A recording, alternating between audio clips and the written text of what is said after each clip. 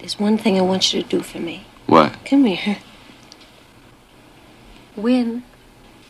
Win.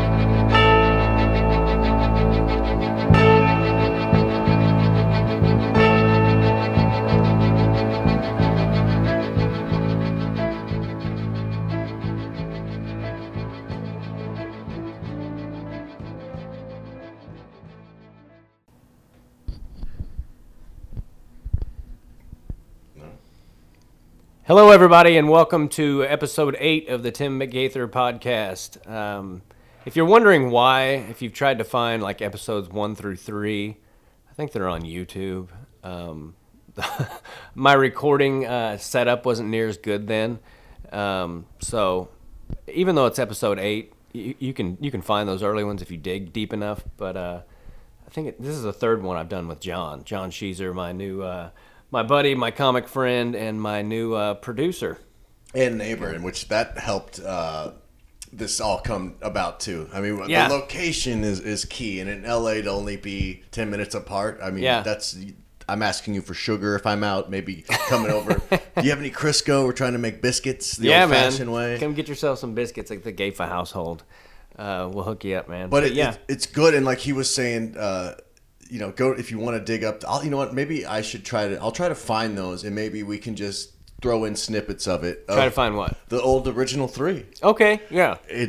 We can edit those in, And they're pretty good. One's with Justin Leon. One's just the beginning where I'm talking about starting a podcast and all that, and it's about 15 minutes long. But yeah, we can find them. No problem. We'll now, find those fuckers. Justin is.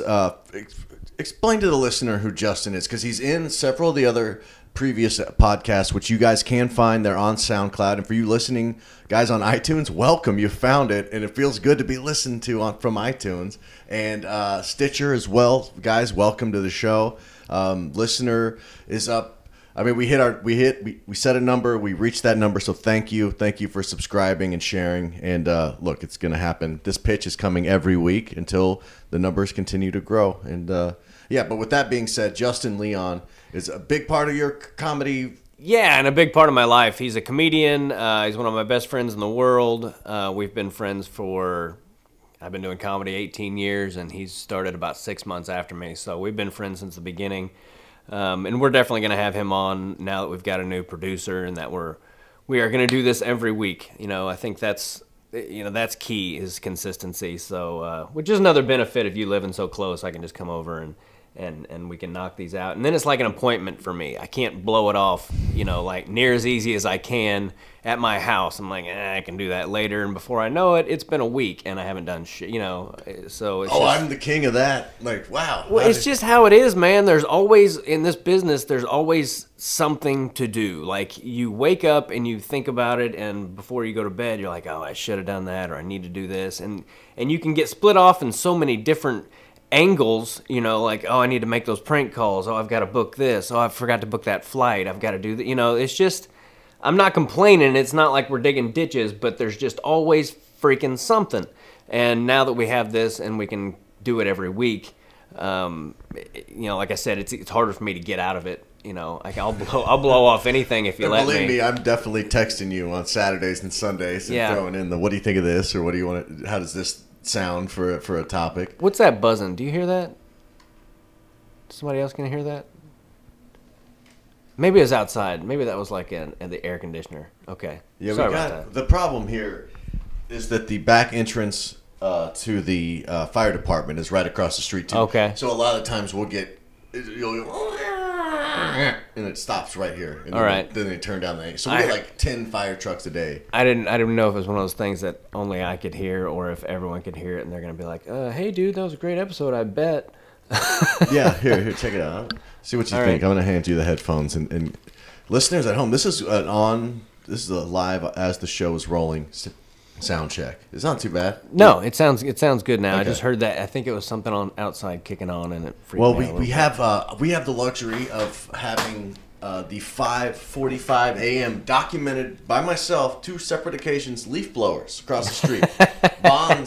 Vaughn's, our neighborhood grocer across the street, decided to hire a landscaping crew, and there's no grass over there. Yeah. It's a couple trees and concrete, and these guys bust out leaf blowers at 5:45 in the morning. Yeah, it was one Sunday I went out and I think I was just literally in my underwear and I was so pissed off. I walked out to the sidewalk and just looked up at the guy in the tree and I was like, "It's 6 o'clock in the morning," and that's all I said. And I went inside and he quit. He quit doing what he was doing for a little while. You shut it down. Yeah, he shut it down for a minute, and I think they probably had the orders like, okay, we're gonna do this, but as soon as someone complains, and I think a guy screaming at him in his underwear was enough of a complaint. But hey, man, I went to the Comedy Store last night, and you talk about a love-hate relationship with a comedy club. I mean, sometimes I just love being on stage there, and how good it is for writing jokes, and how good it can be for like developing your conversational tone, you know, because you have to kind of like disguise jokes at this club. The Comedy Store. Be real. You have to be very real with what you're saying. Yeah. And if you don't believe every word you're saying, they're definitely not buying it. Yes, the Comedy Store, for people who don't know, in LA is it's a historical room, and the 8433 Sunset. Yes, sir. The original room is probably the most difficult room in the country, or it can be. It is, and I've heard everybody say that. From anyone who knows it. I mean, I've seen David Tell in there. I've seen David Tell in the main room, and one night he was just going off. He was like, "I will never go back in there. You were there that room." He was like, he was like, "That room is the fucking devil. I won't go back in there," because they were laughing their asses off in the main room. And the same exact thing he was doing in the original room was just getting him stared at. And some people think there's ghosts in there, and sometimes it sure feels like it. And last night I did some brand new material, and I was 12th. On Mondays, the paid regulars can go and they put their name in, and they draw them out. And sometimes you get to go up early in the show, and it's awesome. And then sometimes last night I got 12th. And 12th is one of those spots where you're like, the crowd could be good, and you stick around because the crowd is good. And then, like, one before you go up, after you've waited all this time, the crowd will disperse, and all of a sudden it's like a giant farted in the room, and everyone's just like, "Oh God!" Is it better than it used to? So when he says 12th, the Comedy Store, for the 44 years or however long it's been open now, they just had their birthday. They run when you're a paid regular like Tim is, and Tim actually was one of the last handful of people. When I say handful, maybe one of the last 5 or 6 that were actually passed by Mitzi Shore, who's Pauly Shore's mother. Founded the Comedy Store with Sammy Shore. Pauly Shore's father, who was a comedian, opened up for Elvis on the Road. Just had his, I think, 90th birthday. Yeah, he's at still the Comedy kicking. Store. Great guy, really nice guy. And then, so it's the Shore family business, but Mitzi being the god or queen matriarch of comedy. You know, and Tim. It was great. She just, came in and you got passed, and then but it's a baptism. People come to LA and they're like, they're doing good. They're on the road. I know you were headlining all over the place before you moved to LA. Right. And then, so a lot of the times these established comedians, they come to LA and now they're asked to not only go to the back of the line. In some cases, it's like you have to go sign up for open mics and stuff like that. Yeah. And it's very. I've seen it humble a lot of people. It's pretty humbling and frustrating at the same time. Very. And so the number 12 spot where I was going with that was, it's 15-minute spots for each comic. So you're entering the third hour of a show, and people have been watching some of the biggest names in comedy touring the country. It's probably right like now. the 5th hour at that point because they've watched. Third, yeah. The show started about 8 o'clock, and it's about 1 o'clock by the time you get up 12. And the club Comedy Store it's busier than ever, so you do have a rotating audience. So I'm assuming with that being the case that there's going to be more audience later at night. But talk about having to be a good comedian, following guys that are headlining, selling $80 tickets or whatever, packing shows all over the country. There's everyone's guys, the biggest names, You never know who's going to pop in there either. You could follow Chris Rock, you could follow Dave Attell, you could follow Dave Chappelle. But you know what, though, is cool about Kevin Hart was in there Sunday night. You know what's cool about people like Dave Chappelle is that guy knows he's going to be up there for an hour or two, and he'll just wait till the end. He'll wait till 2 o'clock in the morning to go up because he's He's just that dude. He's still a comic, you know. I mean, like he gets it that he's not going to screw up everyone else's night. I'm not going to mention names, but there's some bigger names that'll come in. They don't give a shit what time of the show it is, how you know, and they'll do an hour, and you're just like, you're thinking to yourself, really, an hour? Like you don't have any respect for your fellow, you know, comics, or why don't you just wait till later? Then everyone knows you're going to be there, so the crowd stays. But anyway, that's beside the point. Last night I went up and I had all this new stuff that I was like excited about, and like my brain, since we started doing this podcast, had just been going nuts with everything, just like shit I want to talk about, and it can get it can overload you, because as far as material goes, last night I had so much stuff in my head that I wanted to talk about, and I wanted it to be a good crowd, but I got that wave where the tide was going out instead of coming in, you know? And it was just that crowd where I was like, are these jokes not as funny as I thought they were? Or is it just because you guys really suck now? And they did. And I was also doing some stuff about like Syria. And then I had this thing I did about Mike Tyson and all this stuff that I was like excited about. I thought it was really funny. And that room will just kick you in the balls sometimes, man. And the lights are so bright, you know. That's another thing. Mitzi designed it so like the lights at the Comedy Store are super bright. It's like a train coming at you, and you can't see shit really. That's a really good way to describe it. Is and the room is painted entirely black. Chairs are black. Booths are black. Carpet, I think, might even be black or red. Yeah, but it's red and black ambiance everywhere, and then they have got these bright neon lights. That's Yakov Smirnoff, Gary Shandling.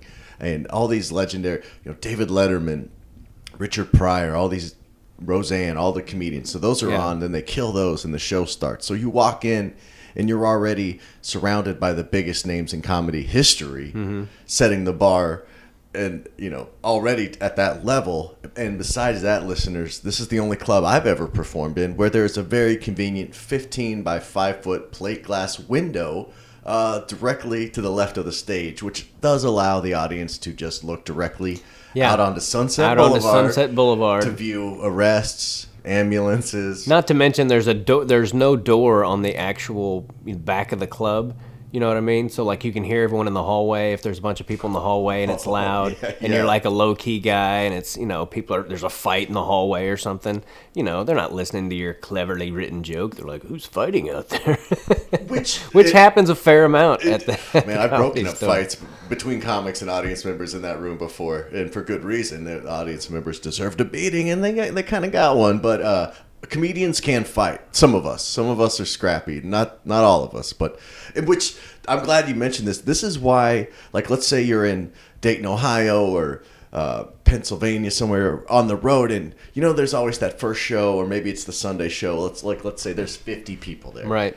And after the show, everyone's apologizing for the small crowd, and you're sitting there like, what are you talking about? There's 50 people that were all listening, having a great time. That was awesome. Yeah. And because as a comic, we're up against all this other late night antics, fights in the back, just all these distractions when we're on stage. So when we actually get out into the country where there's audiences that are looking forward to going out to see a comedy show, and they got it on the calendar for a couple of weeks, it's awesome for us. It's not to say it's a walk in the park, but it's sometimes a lot more enjoyable. It's a lot more fun, man, being on the road and in the Midwest, and Ohio, Arizona, and Texas are probably my 3 favorite states, and Missouri and Kansas City, not just because I'm getting ready to go there, but because it's my hometown, and the Midwest is just awesome. The whole country is really. It's funny, I was talking about it last night to someone. I was like, you know, this is the only room in the country where certain shit doesn't work. Like, because I've done comedy in 42 states and 3 countries. And I'm like, these jokes always work. Unless I'm in the Comedy Store in the original room, and then they might kill, or you might get stared at like you're selling freaking insurance. I mean, and you just never know there. It is so, and that's what I mean by disguising jokes. Like, it teaches you how to talk to the crowd and slip in your jokes, but make it sound like you just thought of that off the top of your head. And you can't help but get better in that kind of environment. I mean, I've been in there before, and literally, you know, you go up late enough, there can be two two dudes up front, and they're not sitting together. And they're not from America. And they might not be from America. Yeah. That's usually the case with the late night. Where are you from? Italy. Okay. How much English do you speak? Okay, a little. Okay, good. Speaking of that, we were going to open with a prank call. I used to do the first time I started telling this story the other night at the Comedy Store because there was an Australian guy up front about how when I was in college, we went on spring break and I did an Australian accent and I did pretty well with the ladies and then like we got drunk and like the next morning, like the whole time you were out. Dude, I did it for like most of the week, but this when I figured out that girls liked it, you know. Where was I going with the story? Oh, the next morning when we woke up, you know, hungover and all that, I'm like trying to keep up this charade, you know, and it's hard to do when you're like hungover and the fun is over. But I needed a ride home, and I'm like, my accent was like going in and out, and I'm like 10 left here, you know, and they're like, your accent doesn't sound as much as what happened to your accent. I'm like, just get me home, goddamn it. Down the block. Yeah, I was nailing it the night before, and then the next day I'm like just the worst. Fucking. Plus, you add 8 beers into it. Everyone sounds Australian anyway. If you try. Have you ever been around somebody who, my little brother, if you're listening, I love you, but man, when you start doing that Indian accent, he will just go and go and go, and I'm like, stop it! You're not nailing that accent. You're abusing the shit out of it. Last night I was gonna go up and just gonna speak like an Irish guy for the first 15 minutes, and I was going to pull it off as long as I possibly could. That's what I was going to do. That was my goal, and but I didn't end up. That was good. I really felt like you were getting ready to sell sheep pelts to somebody. Well, we went to Ireland a couple years ago. That was great. That was really good. I guess I do it all right because I was talking to the waitress in that voice the whole time, and then I got tired of it and started talking in my normal voice, and she was like, what happened to your accent? And I was like, oh, I'm from America. I was just dicking around. And she's like, well, you do it very well. I had no idea.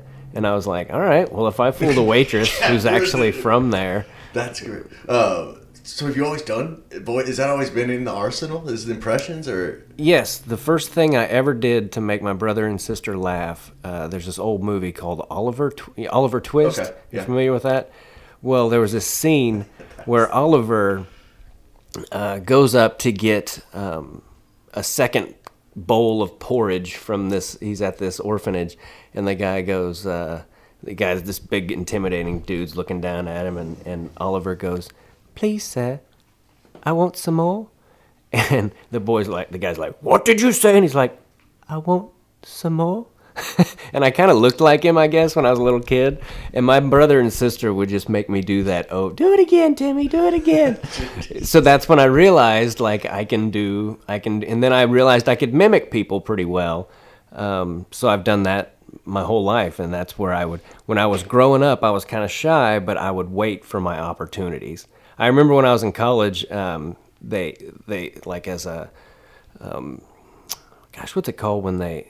hazing, as a form of hazing, all these older wrestlers came around and that's what they used to do, kids. Whenever you got to college, they would haze you. They pulled me and my friend Scott out of the and they had like this paddle, and all these wrestlers held you down, and they paddled you and shit. It was freaking horrible. But after you got paddled, then you got to go help them paddle somebody else. So it was kind of fun. But there was this English guy named Lee Walford, and he was in charge of the dorms. And we went up there to get some people out of the dorms. And I remember we were walking, and he wouldn't let us get these people. He was in charge of the dorms, and he was like, "I'm just doing my fucking job." And on the way back to wherever we were going. Wait, you guys were trying to go paddle people, and this guy was preventing you from coming into the dorms. He was like a 190 pounder, so he was a big dude, and he was from England, and he was in charge of the dorms, and he was just like, I'm not going to let you fucking paddle them. I'm not going to let you do it, and just not. And he was just adamant about it. And on the walk back, I was like, he's just doing his fucking job, guys. And that was like the first thing I'd ever said to like the group of wrestlers, you know. And then they all started laughing, and then they were all, you know, then they were like, keep doing Lee, you know. So that was how I got in with my college teammates. Comedy is the best entryway. Because I didn't know any of these guys. They're all from cities I didn't know and states, and you know, and we're all trying to kick each other's ass all the time. And I was able to make them laugh just by doing that quick impersonation. And then from the start, they were like, oh, Gaither's funny. So then I would pop off whenever I got an opportunity. But I'm rambling like hell. I've always been able to do voices, and that's why I did these prank calls. I've literally got hours of these recorded, and we've never really done anything with them. We animated a couple, which turned out really great, and I'd like to do more. It's kind of expensive, but I would love to do more. Well, I'll tell you what, we'll on Tim's Twitter at Gaither Tim, GaitherTim. He will put out. I'll make you tweet out the link to the video, so that way the listener, if you want to go to Tim's Twitter, scroll back on his time feed, there'll be a link to the video. Because how many did you have animated? Was it the one? We've had 2 animated, I think. Is it just 2? Yeah, 2 animated. And like I said, it's kind of expensive. And the trick with animation is, like, some of these calls are 3 to 5 minutes, but every minute is like $100. So you don't want to have a 5-minute call, because if you do 10 of those, what's that? $5,000. I mean, it gets expensive in a hurry. So those you have to like make sure to get to a minute, which is kind of tricky with a prank call. You know, that's not a very long. Some of these are super long. I think the one we're gonna play. Hell, we can play it right now. Well, yeah, and listeners, so Tim's archived years of funny, hard work, and so we're gonna actually introduce some of these calls into the show, starting this week. This one's called, whoops, what's going on there? What do you got here? Some like techno music going here? No, man, it's hooked into my iTunes. This is the call. It's called California Fertility Partners. Maria, how may I help you? Hi, Maria. I have a question. I like to donate my sperm. I'm very I'm very good at it. I have 10 kids, and I cannot afford them. I need money, and I want to know how much how much do you pay? No, you need to go to the cryobank. We don't do that here. I don't, because I have already masturbated into a cup, and I want to bring to you. We don't do that here. You would need to go to cryobank. Do I just take the sperm that I've already put in the cup and bring it to there? To cryobank, not to us. Okay, but the sperm that I have, this will be good, or do I need the fresh batch of sperm? Well, it's not good until 40. It's only good for 45 minutes out of. So if I don't get it there in 45 minutes, I have to yerk into a cup again? Correct. And it's usually, within 45 minutes. You would need to contact cryobank. Is there a specific kind of cup? Because right now I just have it in my cup that my wife gave me for soup. No, it has to be in a sterile container. Okay, well, she watched it before she gave to me. No, it still needs to be in a sterile container. Okay, how do you sterilize to put the sperm in there? You need to go to a pharmacy and buy a sterile container. Oh, that's more money. Do you know how much you can get for your sperm because I think I would make someone a beautiful baby. All my kids are very attractive. No, I'm sorry. But if you call the cryobank, just look up on the website, cryobank. Cryobank? Mm-hmm. Why you can call them CRYO. Why is it called cryo? What does this mean?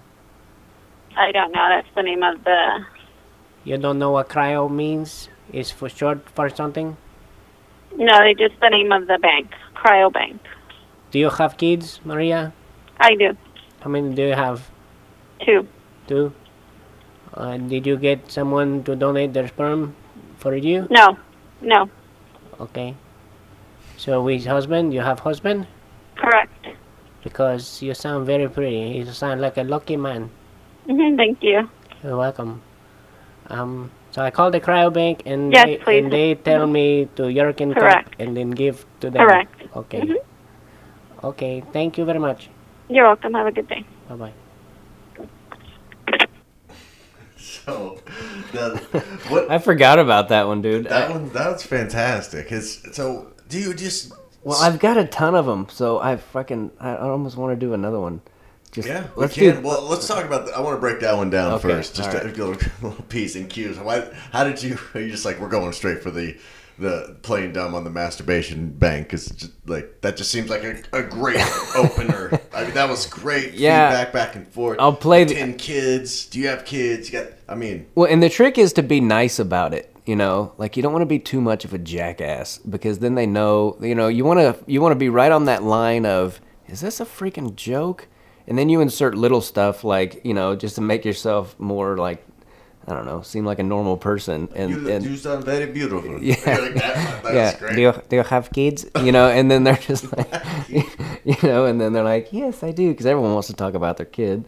Okay, can we get Irish guy arguing with Mexican guy over chicken and beef tacos? We could pull off anything, buddy. I've got one on there where I like to prank telemarketers, and the other day I found one. Some of them are just, I feel like they're too long, but I guess people would probably want to listen to it. That's what podcasts are for. Yeah, exactly. Some of them are like 5 minutes long, but one day I just was like, fuck it, I'm going to do like 3 different characters, and I'm like, oh, she ain't here right now, hang on, you know, and I would go get, hey man, she wants to talk to you. You said yesterday you were supposed to talk to this woman, and now she calling you back, so get your ass over here. And they'd be like, hello, who's this? And people arguing in the background, and oh, you're gonna need to talk to my grandmother about that, and get her on the phone, and so I do Granny G. That's one of my characters. That's the old lady, and then Lonnie Waffles is one of my favorite characters. We're gonna play a prank call at the end where I call a sperm bank, and I tell them I'm 6'2", I'm an athlete, and I want to donate a healthy athlete baby to some lucky baby baby wanting baby mama like this.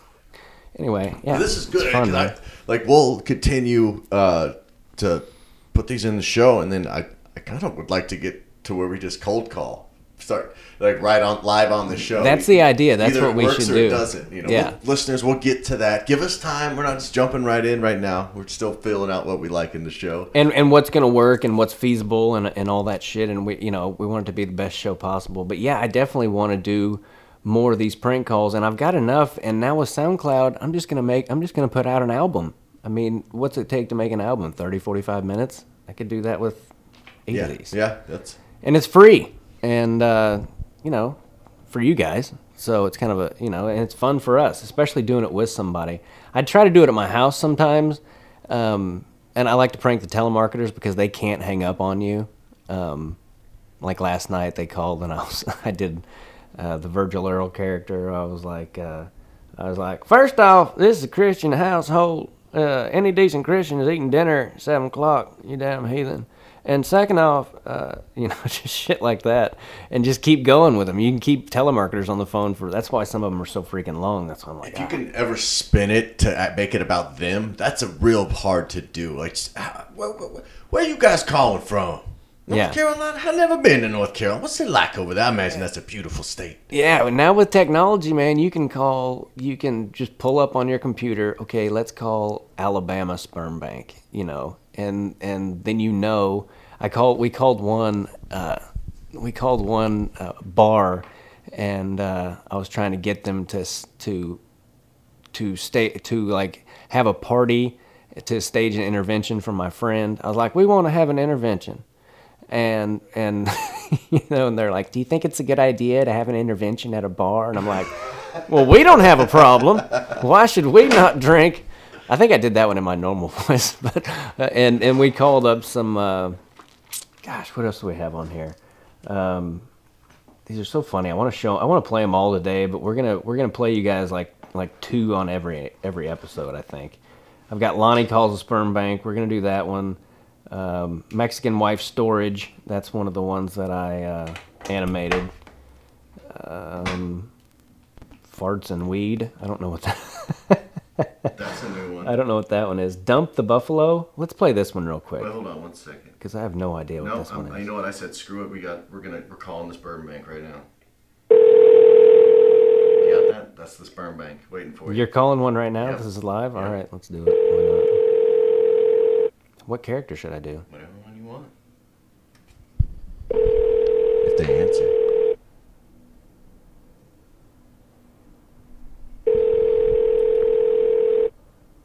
I mean, it's Mrs. Alabama, like you said, so it's only 3:30. This is Alex, and I'm currently in the office. Stay on the line to leave a message after the tone. When you have finished recording, hang up or press the pound key for further options. No, that was a bust. I'm going back. Let's see. Alabama Fertility Nation. It's fun to, I think it's illegal in California to to prank people in California, but some of these LA people get so pissy. I called one, and when I do the Lonnie Waffle sperm bank that we're going to play at the end, after I called him back, my manager at the time wanted me to get permission from these people to do the prank calls, and I'm like, dude, that guy was a dick. He is not going to give us permission. And he was like, no, I think he will. You can be, just be charming. And so I called this guy back, and I'm like, hey, buddy, I just called, and I pretended to be a black guy. And he's like, well, let me stop you right there, sir. I do not hear race. And I'm like, well, you're full of shit. Anybody can talk on the phone to a black guy and hear that it's a black guy. And that doesn't make you racist to know that, you stupid dick. That's what drives me nuts about people these days. They're like, that's racist. I'm like, no, that's an observation. It's a description. That's a description. That's, It's happened to, people thought I showed up to a commercial shoot one time, and they were like, oh, we thought you were a black guy. Because they just had 6'3", 205, and then they'd heard my voice on the voice message. And I was supposed to do a show one time for an NFL team, and they found out I was white, and they fired me. I got hired because of a recommendation, and they're like, yeah, we want a black guy. yeah, that makes sense. It's so funny, though. You couldn't do that shit on the other foot. Yeah. Be like, oh, hey, we didn't realize you were black. We're going to need you to leave. Be like, yeah, I'm going to call the news what I'm about to do. We got an issue. Well, you're a white guy. They're like, yeah, and what? Get out. Well, you know who else is going to have a problem? The Art Fertility Program of Alabama, because we're calling them right now. Who are we calling? Oh, fertility. All right, let's do it. Call these motherfuckers. I don't think you should call them motherfuckers, John. You don't even know them. I think we have a clean rating on iTunes, by the way. How may I help you? Yes. Who do I speak to about donating some sperm? We don't do that here. All right, where I need to go to donate that? I guess you would just have to go online and look and see if there's any places to donate. All right, then you want me to go online and look at like YouPorn or something and yerk off into a cup, and then send that to y'all? Is that what you mean? Because I've been waiting for 3 days. I mean, I'm backed up, girl. So let's do this. Sir, we don't do that here. Well, where We're I need to go? We're not a sperm bank. I honestly couldn't tell you. I can give you the main number to our hospital, and they could refer you to someone, but I don't know anyone. I like your voice, girl. I don't know it's because I'm backed up, but you just sound fine as hell. I'm sorry, sir. I'm going to have to hang up. Thank you, okay. Hey, no. Oh, shit. Well, see, I think you took it a little too far, and so you went with the. Well, that's the thing, man. I was totally on the spot. I didn't even know what character to do, and I probably wouldn't have done that one. I was just sitting here staring at Lonnie Calls a Sperm Bank. And then I called, I'm sorry, that was a fertility program of Alabama, which good for you, Alabama. You guys have a program for fertility. Let's call another place, and I'll speak like an Irish. We're going to go. Sometimes it's hard when you get into voices, then you forget, and you go into another voice, and it's weird, I'm just going to pick up, let's see, I'm not going to tell you what I'm calling until until it's ringing. So let's see here. Are we doing like guerrilla warfare prank calls? No, I'm going to go. We are going to. All right, here we go, listeners. We're bowling alley in Newport, Kentucky. The bowling alley. All right. Shit. Go. Okay. Sorry, speaking. How may I help you? Hello, I was there bowling last night, and this morning I woke up and me fingers, they're... Okay, give me just a second. Let me transfer you over to our manager. Oh, Christ. See, that's not the voice I was even going to do, but now I get a chance. I get like a repeat, because now she's calling someone else.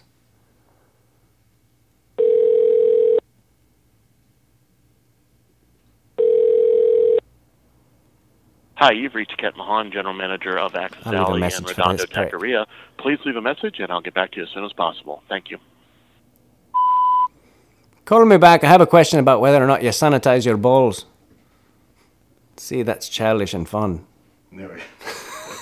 I was going to call. You know what? So look, now I see why you have to pre-record. Now I see why you have to pre-record some of these things, because people they're not willing to play, or yeah, you have to, because otherwise you spend a lot of time. To go back to the first one though, you got a big laugh. I mean, you really killed it right off the top. Like, oh, from the lady? Yeah, from the sperm planning organization, fertility planning. Yeah, it's a whenever you make prank calls, I mean, that's the problem with doing them live, is that sometimes you can keep them on there forever, and that's not funny. After a while, it becomes not funny, and you never know who you're going to be dealing with. You never know how many answering machines you're going to get. You never know.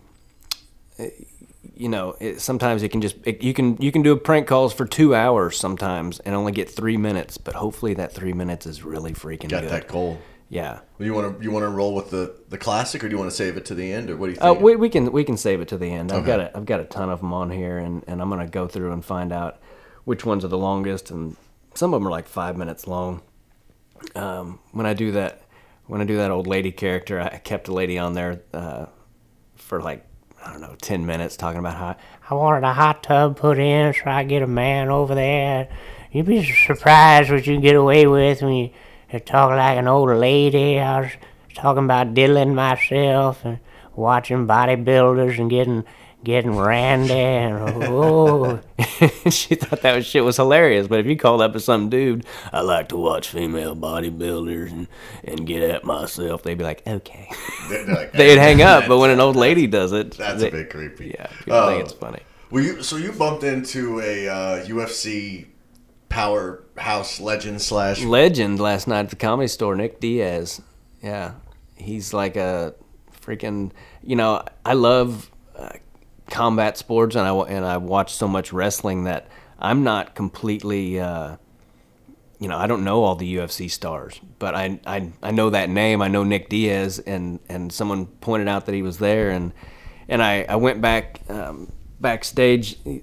The Comedy Store hangout, and I don't know what they have a front patio where there's an open bar, and people walk in off the street. It's open air. It's actually my favorite bar spot on the Sunset Strip, because it's one of the few where you're just at the bar, standing on the strip. It's outdoors. It's pretty cool. It's cool, and so they have a similar version to that, but for comics only, and like comedians' friends. That's in the back of the club that you can only get to by way of walking through the service bar and doing the classic Vince Vaughn Hollywood, walk through and high five the wait staff, and then say what's up to the guy cooking the chicken fingers, and make your way on back. So it's not like no one can be there, but if you're out there, you've been in the club for a while. Yeah, and it always smells like a Cypress Hill concert. It does, because there's so much weed going all the time.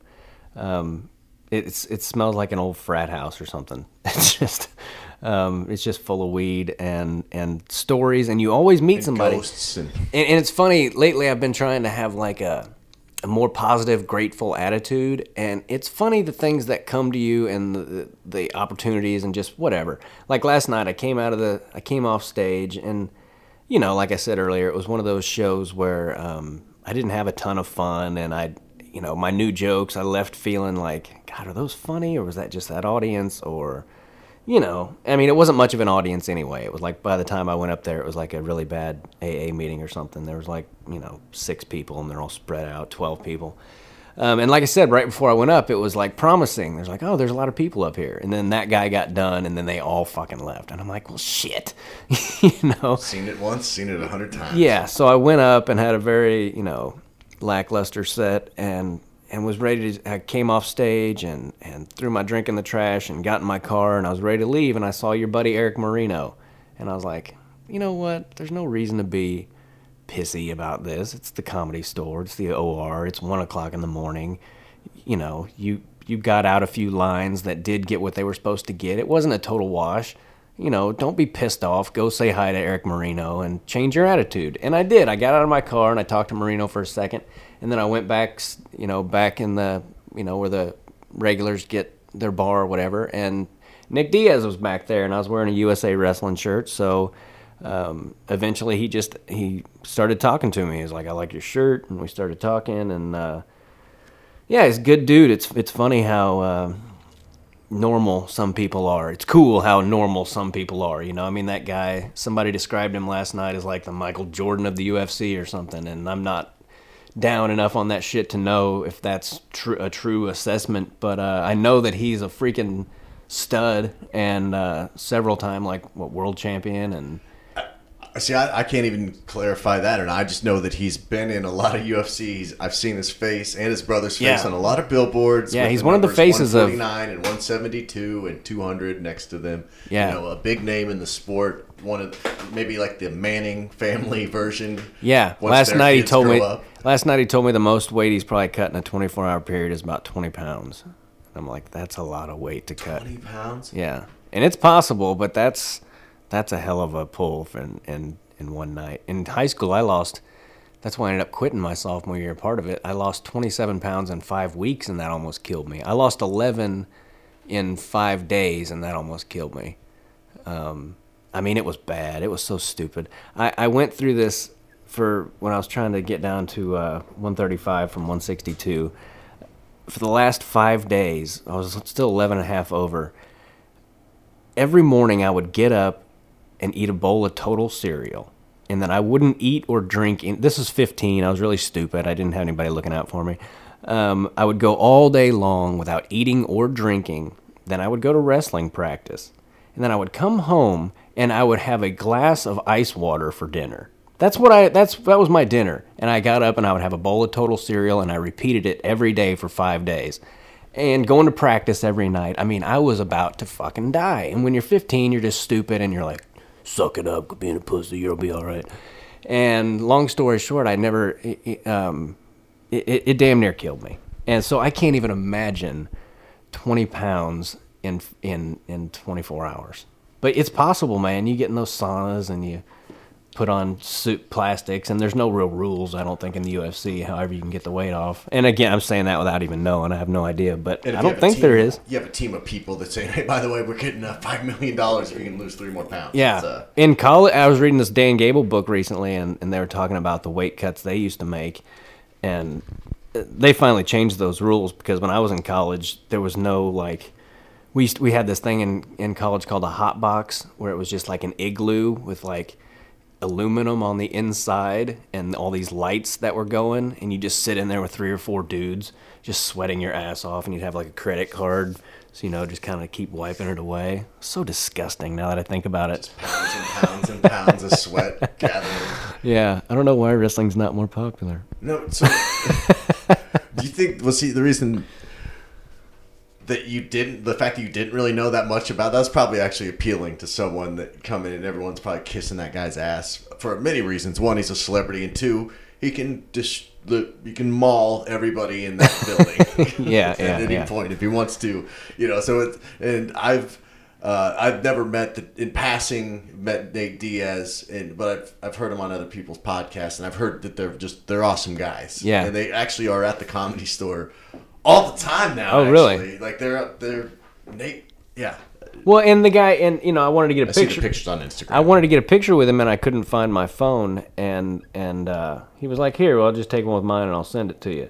So, I mean, the guy sent me his cell phone number, which obviously I'm not going to call him every day and be like, "Hey, buddy, remember we're friends now."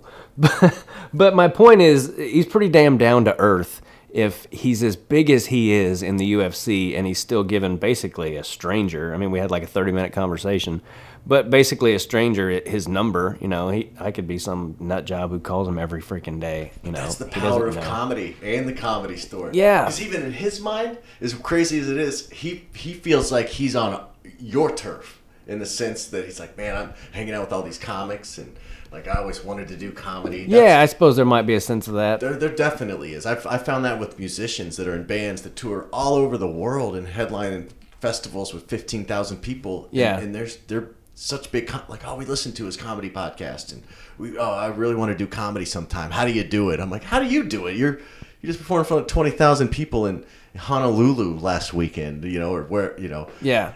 But musicians, I've found a lot of times are more scared to even think about being on stage or performing solo. Yeah. And this is my one friend in particular. He's saying the guitar for him absorbs all that. So he's like, as long as I'm behind my guitar, I really that helps cut into that fear of realizing how many people are out there not feeling quite as vulnerable because of his abilities with the guitar. Yeah. He's like, I can always play my way out of an awkward, Yeah, with it, that's a lucky thing about people in bands is that even if the crowd is shitty, just keep playing. But I did talk to a musician the other night who was like, "Oh man, you're right in that we do have we can keep playing and we have an instrument and all that, but you can definitely feel it and it pisses us off too when crowds are rude and they're clearly like not even really listening to us and we're just kind of a jukebox to them, He was like, it definitely makes a difference in how you play and all that. And we're going to get my cousin AJ on here who has the one-man band and get his opinion on all that. We probably should have called his ass today, but we'll get him on here next week or sometime soon. And I wasn't trying to brag about having Nick Diaz's phone number, but it was just an illustration to me of how like down to earth he was and is, and and the fact that he can kick everyone's ass in there, but he was still was still cool. Yeah, he's like, I gotta behave so I can come back here. and true badasses like that guy never go around, sticking their chest out or acting like, because everyone knows, and even if they don't.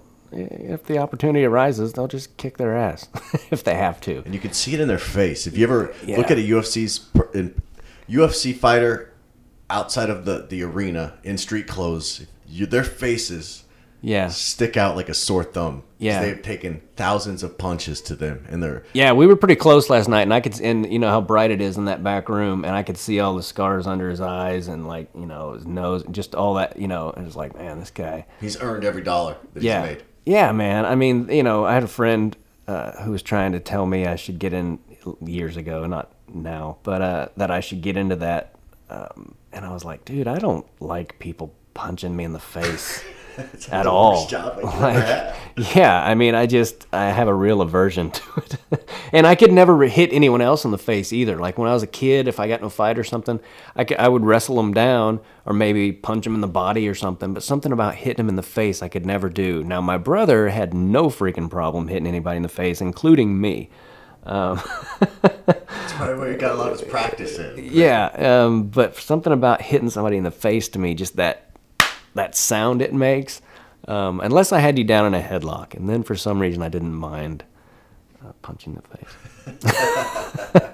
if it came to that. But I think I was like, I don't know how old I was before I actually hit somebody in the face. To me that always felt like the most off thing you could do. But no, you're right. One time I punched my brother in the face intentionally, and I think that was the only time I ever did it. Immediately after I hit him, we were probably 10. I'm like, I shouldn't have done that. That's I just went over the line. Yeah, he's hurt real bad now. Well, and we had a dad who kind of encouraged it. Like I remember one time there was this big house in Olathe, Kansas that we used to all go play like capture the flag and all this other kind of shit, and we were. My brother had gotten into an argument with some kid. Bert Grigsby was his name. Sorry, Bert. And we were driving away, and this kid was in 8th grade, and I was in 4th, and my brother was in 6th grade. And my brother was like, he just flipped us off. And my dad was like, who did? And like drove us back, and we both got out like a couple of trained freaking dogs or something, trying to impress our stupid dad. And I like threw this kid down in a headlock or whatever, and then I got off him. That's not bad for a 4th on 8th grader. Yeah, and then my brother just beat the shit out of this kid. I still remember that sick noise that punching someone in the face makes. That it's just a sickening, like those UFC things where like the greatest hits where they show people getting held down and just pounded in the face. Call me a wuss, but I don't want to see that shit. I'm like, all right, I get it.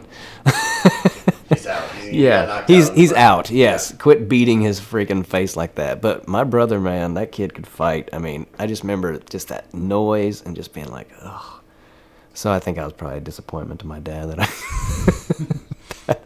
I wasn't able to tag this kid in the face. But come on, get in a shot. I'm good, Dad. Oh, yeah, okay. It seems like every podcast, like a fight that I got into comes up or something. Yeah, but I'm Well, not. that's what's great about going to the youth. Yeah. Stories, road stories. And I'm not a shit talker. I'm not a a fighter. I have thought of some good lines if I ever got into a fight, but. Well, we covered Colombia. You got tackled over the barrier, and then you wrestled the guy on concrete. I almost got into a fight at. God dang it! Now that every time I'm like, oh, I'm not a fighter, and then I'm always like, oh, and I almost got into a fight here. But I almost did get into a fight at the club I'm working this week in Kansas City. April 20th through the 22nd. So this Thursday, Friday, Saturday, 5 shows, 7:45 and 9:45 Friday, Saturday, 8 o'clock on Thursday. I'd love to see you guys. It's going to be at the Legends in Kansas City, and yeah, man, I almost got into a fight there. I won't get into the details of that one. I'll explain to you off air why I can't get into the details of that one, but trust me, I can't. You can ask me about it. Come up to me after the show if you come to a show and ask me what the hell I was talking about, why I almost got in a fight, and I'll tell you. And that's this week, Kansas City, Thursday, Friday, and Saturday. That's Thursday the 20th, the 21st, 2 shows that Friday, 2 shows Saturday the 22nd. At Stanford's, like Tim said, out the Legends by the I-70 Kansas Speedway. Continue.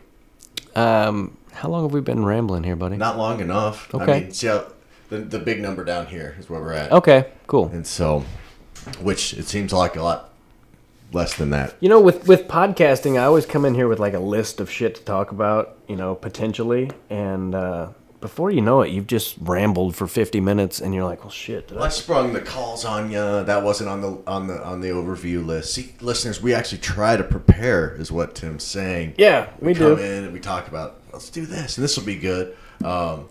You know what? I'm just gonna lob this into your corner, and I'm gonna go to the bathroom. United flight. I don't know what the number. United Airlines. Go. I just watched that video, and I don't really know what to say about it. I mean, the guy, he clearly, I don't know. My thing, if someone would have been asking me that much to get up, I would have gone straight to the counter and just bitched a lot until I got my money back, until I got like a voucher worth a lot of money. But now he's going to own freaking American or United Airlines. Which, the thing to take away from this more than anything, let me tell you something. United Airlines has always sucked. United Airlines is a shitty airline. They're not nice to you. The people have no customer service.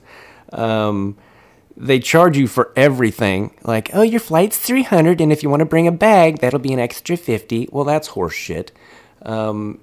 It's just never been a good airline for me. So when I heard this, I was like, well, if anyone's gonna, I just can't believe that they were so stupid as to drag him off the way they did, knowing that people are gonna record that shit.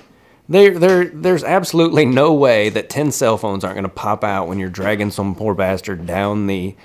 And I guess some other stuff has come out, like he's a suspended doctor, and he's kind of shady and this and that. Checkered past, which everyone's done dumb stuff. And all sure, that stuff. But there may have been an element of if he's a shyster, and it sounds like he kind of is. He may have been thinking, I'm just going to sit here. What are they going to do?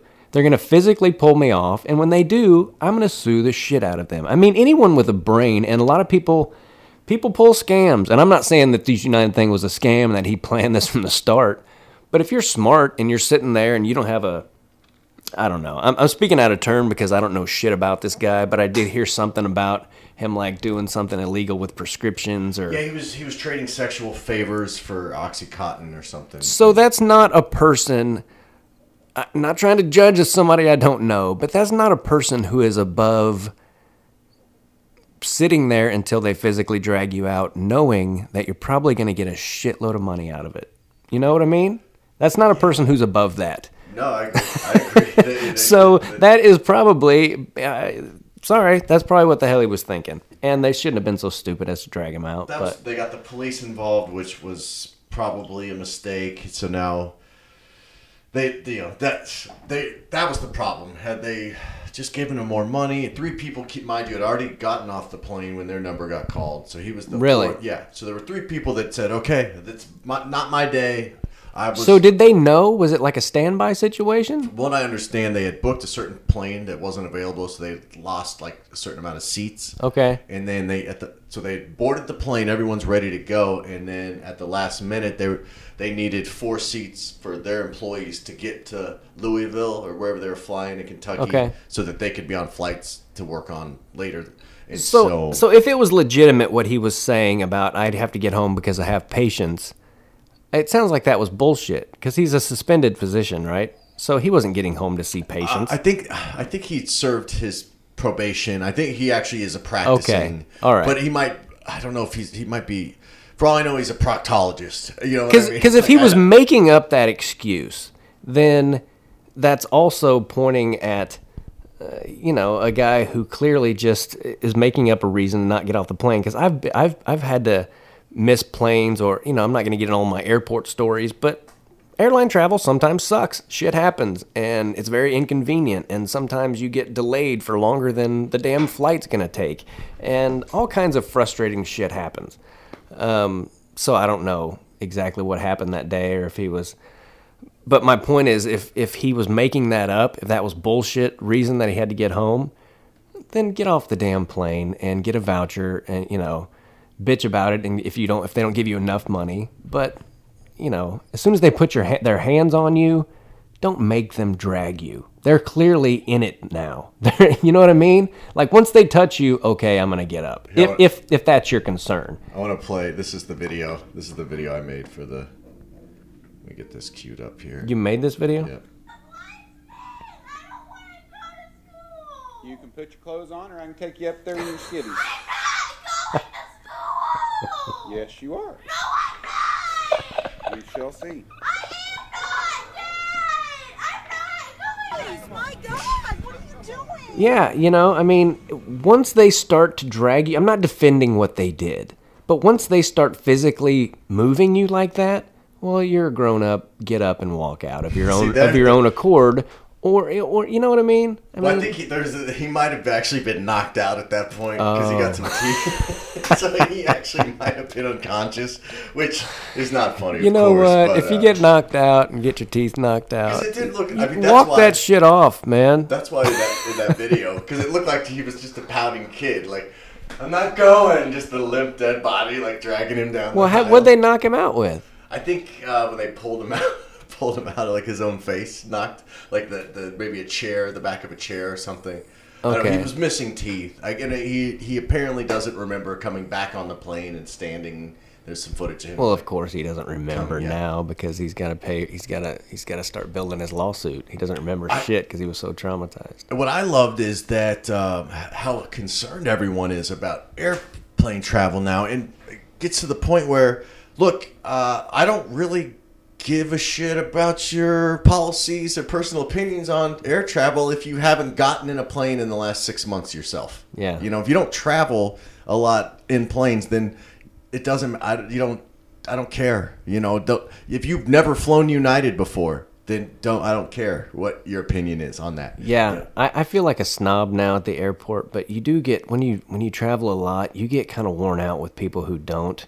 That like try to go through with all their shit on, and like some chick who has like 30 fucking bangle bracelets or whatever you call those things.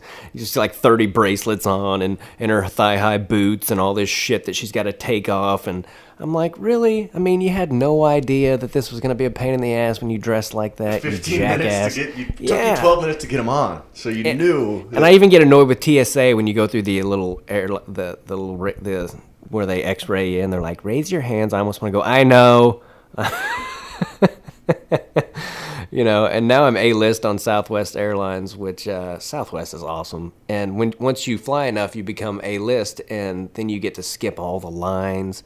And you talk about feeling like a freaking diva when you go to an airport that doesn't have it all of a sudden. You're just like, what do you mean you don't have A-list? And you feel like such a pretentious jackass saying, I'm A-list. Is there an A-list line? Because people are looking at you like, fuck you. Yeah, my wife throws that in my face all the time when we're at the I wish you had the pre-check thing. She was always on me to get the the pre-checked thing. Is she A-list? It's like $150, and then you get to skip lines because you're okay. TSA pre-checked already online or something. Yeah, you can do that now, which is just another freaking. Don't get me started on September 11th and all that other shit.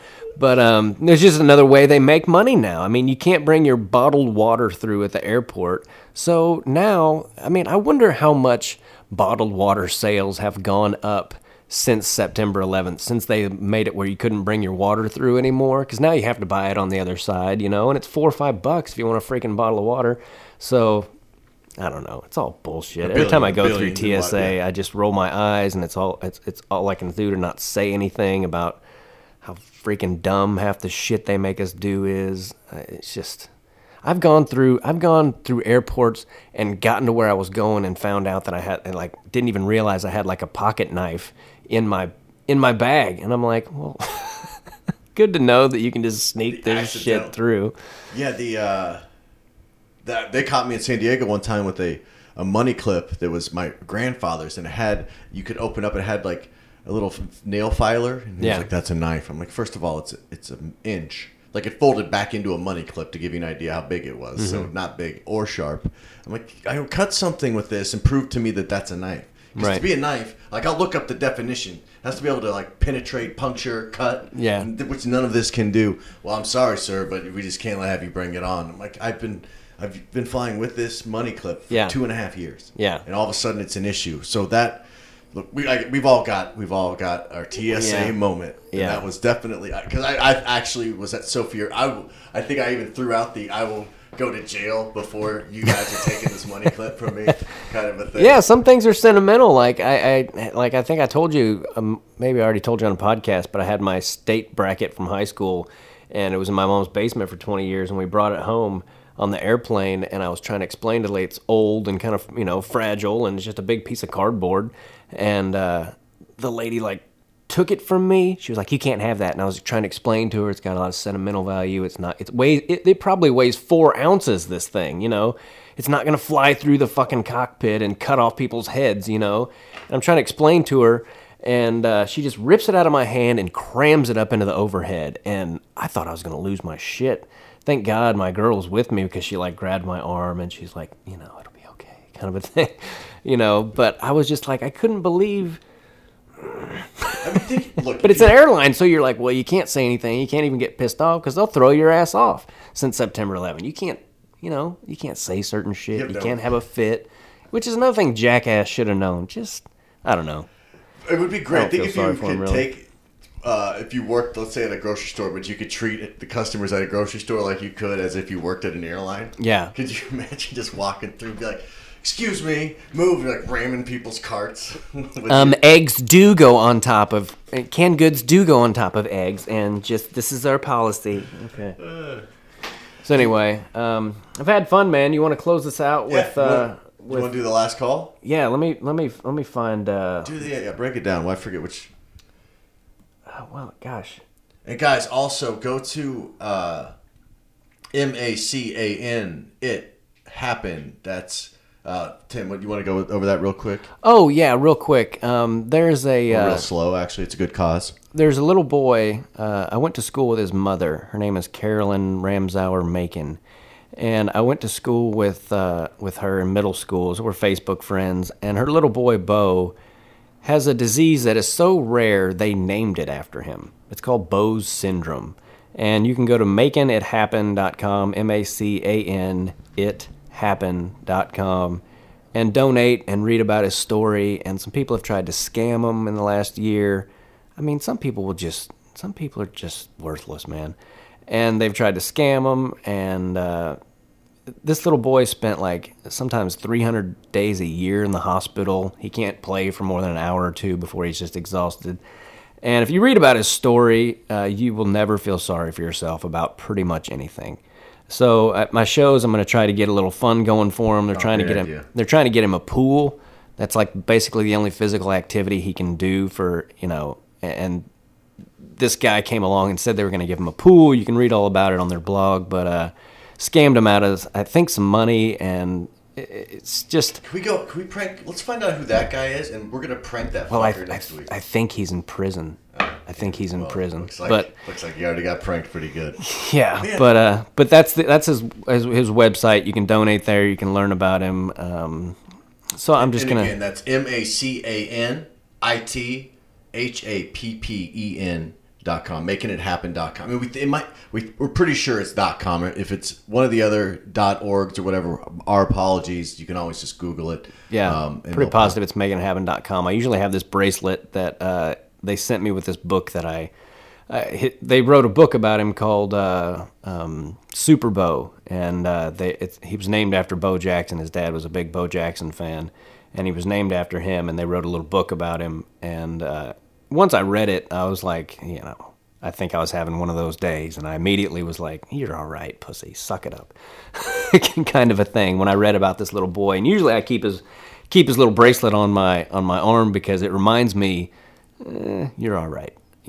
Things could be worse. And it's good too, because as a comedian, you travel around. You can educate people on, in this case, Bo's disease. With charity work.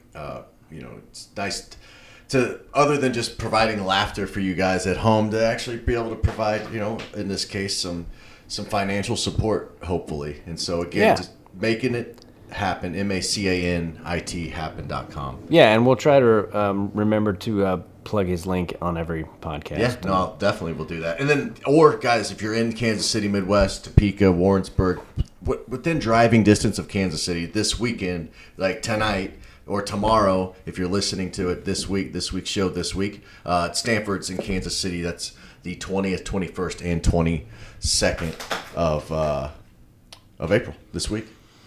Yeah, I just got a text from. I thought it was Diaz getting back to me. I'm going to try to have him on the podcast if he'll do it. That'd be cool. Have Nick Diaz on here because I know that guy's got some stories, and I would like to hear him. So I'm going to try to get him on here, and let's play this prank call. And sorry if we were all over the place today, but that's what a podcast is all about. So, and this music that kicks in afterwards. This is on my iTunes on my computer. And I don't know what the hell. Sometimes music will just come on, so you're gonna have to deal with that too. All right, you want to do You want to do Lonnie Waffles? Call on the sperm bank. Let's do it. Lonnie Waffles. This is the one we recorded. All right. And this is vintage. This is from a year or two ago. This was probably last year that we did this. Gosh dang it, Gaither. Now is this Waffle House inspired? Possibly.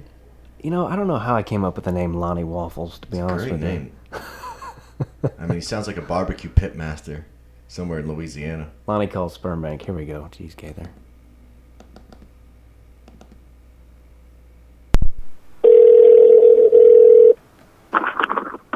Thank you for calling California Cryobank. This is Sheena speaking. How can I help you? What up, girl? It's your lucky day. I need to donate some sperm, and I need top quality. I need top dollar for my quality sperm. So, how much I can get for? I'm about 6'2". I played ball in college. I would have played pro, but I blew my knee out. I dress nice. Every girl want to get with me. I mean, I look good. I'm a good speller. I read a lot. I'm smart. How much I can get? Well, you have to fill out an application online. I done told you what all I can do. Yeah, but you have to fill out an application in order to start the process. Okay, I'll get to that, but just so I have like a ballpark figure how much I'm gonna get for this. It's $100 for each donation. Ooh, I get $100 a pop. So yes. let's say I do the deed 4 times a day. I can make $2,000 in 1 week. No, you can't do it 4 times a day. Oh, I can, girl. You don't know me. No, I can. No. You can't. Not in order to be a donor, you can't. That's going to deplete your sperm, and you won't have much to work with. So, if you want to fill out an application, you can go ahead and do that on spermbank.com. So I can make in a cup like 1 time a day. Is my sperm going to be strong enough for you? You have to come into the bank in order to start the process when you're approved with the application online. So I can't... You donate here. You don't donate at home. Okay. Is there like a pretty girl there that helps me with that, or how does that work? No. You're in a room by yourself. Oh, by myself? What, girl? Yeah, I ain't 13 you won't years have old. any assistance. I need a woman. I need some. This is not. This isn't a porn site. So there's no one. No, girl. I ain't trying to cheapen nothing. I want to give somebody a healthy athlete baby.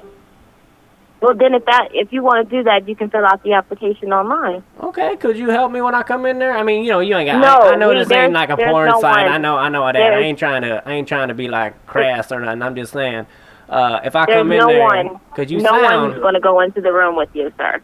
You sound good though. I mean, I know you hear that a lot because you got a sexy voice and perverts be calling up trying to double load in a cup and give to you and all, but you sound good.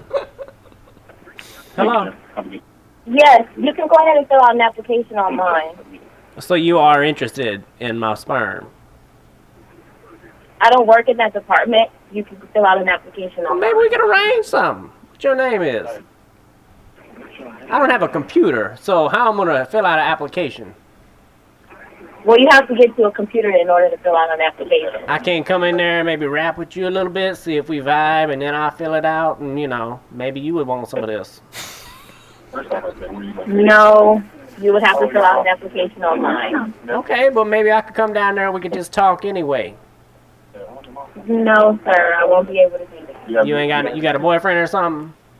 I don't know if you've heard me before, but I'm an athlete. I'm about 6'2". Played football and basketball. Okay, hold on one moment. Okay. Other clients who have used the same donor. Click the sibling registry button on our website at www.cryobank.com. This guy was a Hi, this is Dan. How may I help you? What up, Dan? I need to donate my sperm. Okay. How much I can you get need to for fill it? out an sir. Yes. As she was telling you, you need to fill out an application online. If you don't have a computer, library has them for free. Go to YouPorn or something. Go where? Go to YouPorn or something, one of them sites, and then do it in a cup and mail it to y'all. No. Is that Where are right? you physically located? I am physically located up in Hollywood. Hollywood. I'm trying to be a movie star. I probably will be, because I got a lot of skills. Okay. I'm about 6'2". I was telling your girl I'm about 6'2". I look good. Are you, sir? Right now, no, I'm not currently. Not while I talk to you. No, I would not be doing that. Your girl that I was talking to, she was doing a little something down there, but this ain't working for me. Can I mail that sperm into you with my application? No, but you wouldn't be eligible for our program. But thank you for calling. Hey, how you know? What, is that a racial thing? No. Are you currently enrolled in a 4-year degree college or have a 4-year degree? I got a degree. I played football in college, and I do not appreciate you acting like I ain't got a degree because what you call I don't sound right to you. No, I don't do the qualification. Well, you just asked me, do I have a degree? And yes, I do. So now what? Yeah, there are other criteria. Like and what? If you go online to fill out an application. Being white? No, sir. Thank you for calling. No. Hey, hang on. That was good, man. That was fun. I like that. It was a little long. I forgot how long that freaking one was, but yeah, we've got like 30 of them here, dude. So keep listening. If you don't like that, we've got more that you probably will like, and if you didn't like it, you're probably not listening right now anyway. So I'm excited too because we're now. This is the first time we've eclipsed the 1 hour mark on the show, and look, do you feel comfortable right now? Do you feel like it's going long? No, I feel good, like man. It's a good show, right? Yeah, it was good. It's I think. I don't know. I don't have to listen to it. Yeah, it's all about flow. I usually try to go back and just touch what I'll do is I'll skip ahead like 10 times in the episode. My thing is I don't want to be on the show too much as the B mic assistant. So I'll go through and just randomly pick spots. And if I just randomly pick a spot and I'm talking, and that happens, let's say 3 out of the 10 times, then that's good. But if it happens half the time, I'm like, I'm gonna scale it back a little bit. Let Tim go in with more talking. You my co-host, you my producer, and all that. Yeah. So just trying to find the right balance, and I guess you want to just wrap it up this week. Yeah, we can wrap it up and keep listening. iTunes, Stitcher, SoundCloud. Give us positive reviews on there. We'd appreciate that. Yep. Yeah. And that's the thing. Subscribe and iTunes. Subscribe. You go to TimGaitherComedy.com for shows coming up in New York. Obviously, we talked about Kansas City. The Syracuse Funny Bone. I've got a bunch of shows coming up in and around L.A. So, yeah, I'm not very good about promoting those. That's what I'll do all that stuff, too. Okay. And so, yeah, and for myself, I'm actually going to be following up Tim at Stanford's the following week. That's right. The very next weekend. So come to both of our shows and laugh. And then for you listeners, this week, I'm going to be at the Angel of the Winds Casino up north of Seattle on Thursday night, the 20th. So if you're listening in Seattle, come out to the Angel of the Winds. That's a fun gig, man. You're going to have fun. I did that. Yeah, it's a pretty sweet. I've been to the casino before, but just as a tourist. With another person. Yeah. But I bet Our 90% of the people in all that here together. He's a good dude. would party with, or So at the have very fun, man. least, Oh yeah, follow us on Twitter. take a selfie Tim. with Mike Tyson. You can find me with just hashtag J. You know, including me.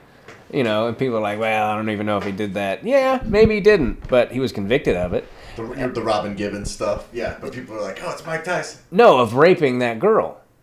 The Indiana high school thing. Yeah, the 18-year-old girl that he raped. And a friend of mine the other day was like, well, you know, a lot of things people don't point out too is that he didn't rape her. He forced himself. He went down on her, you know, forcibly. And I'm like, well, do you think that's much better? Like, can you imagine being like a senior in high school? Mike Tyson comes to your school for a talk, he gives a speech, and you're walking back to class by yourself, and you hear, "Hey kid, get over here."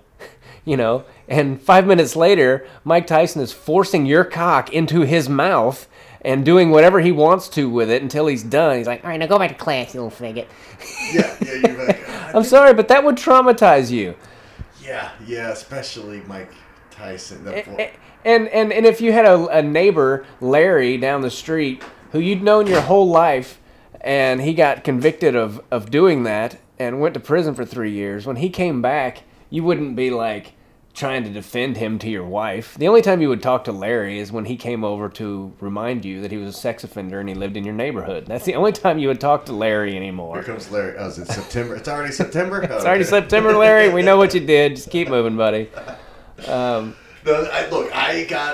wouldn't defend that to your wife. You wouldn't be like, look, first of all, I don't even think he did it.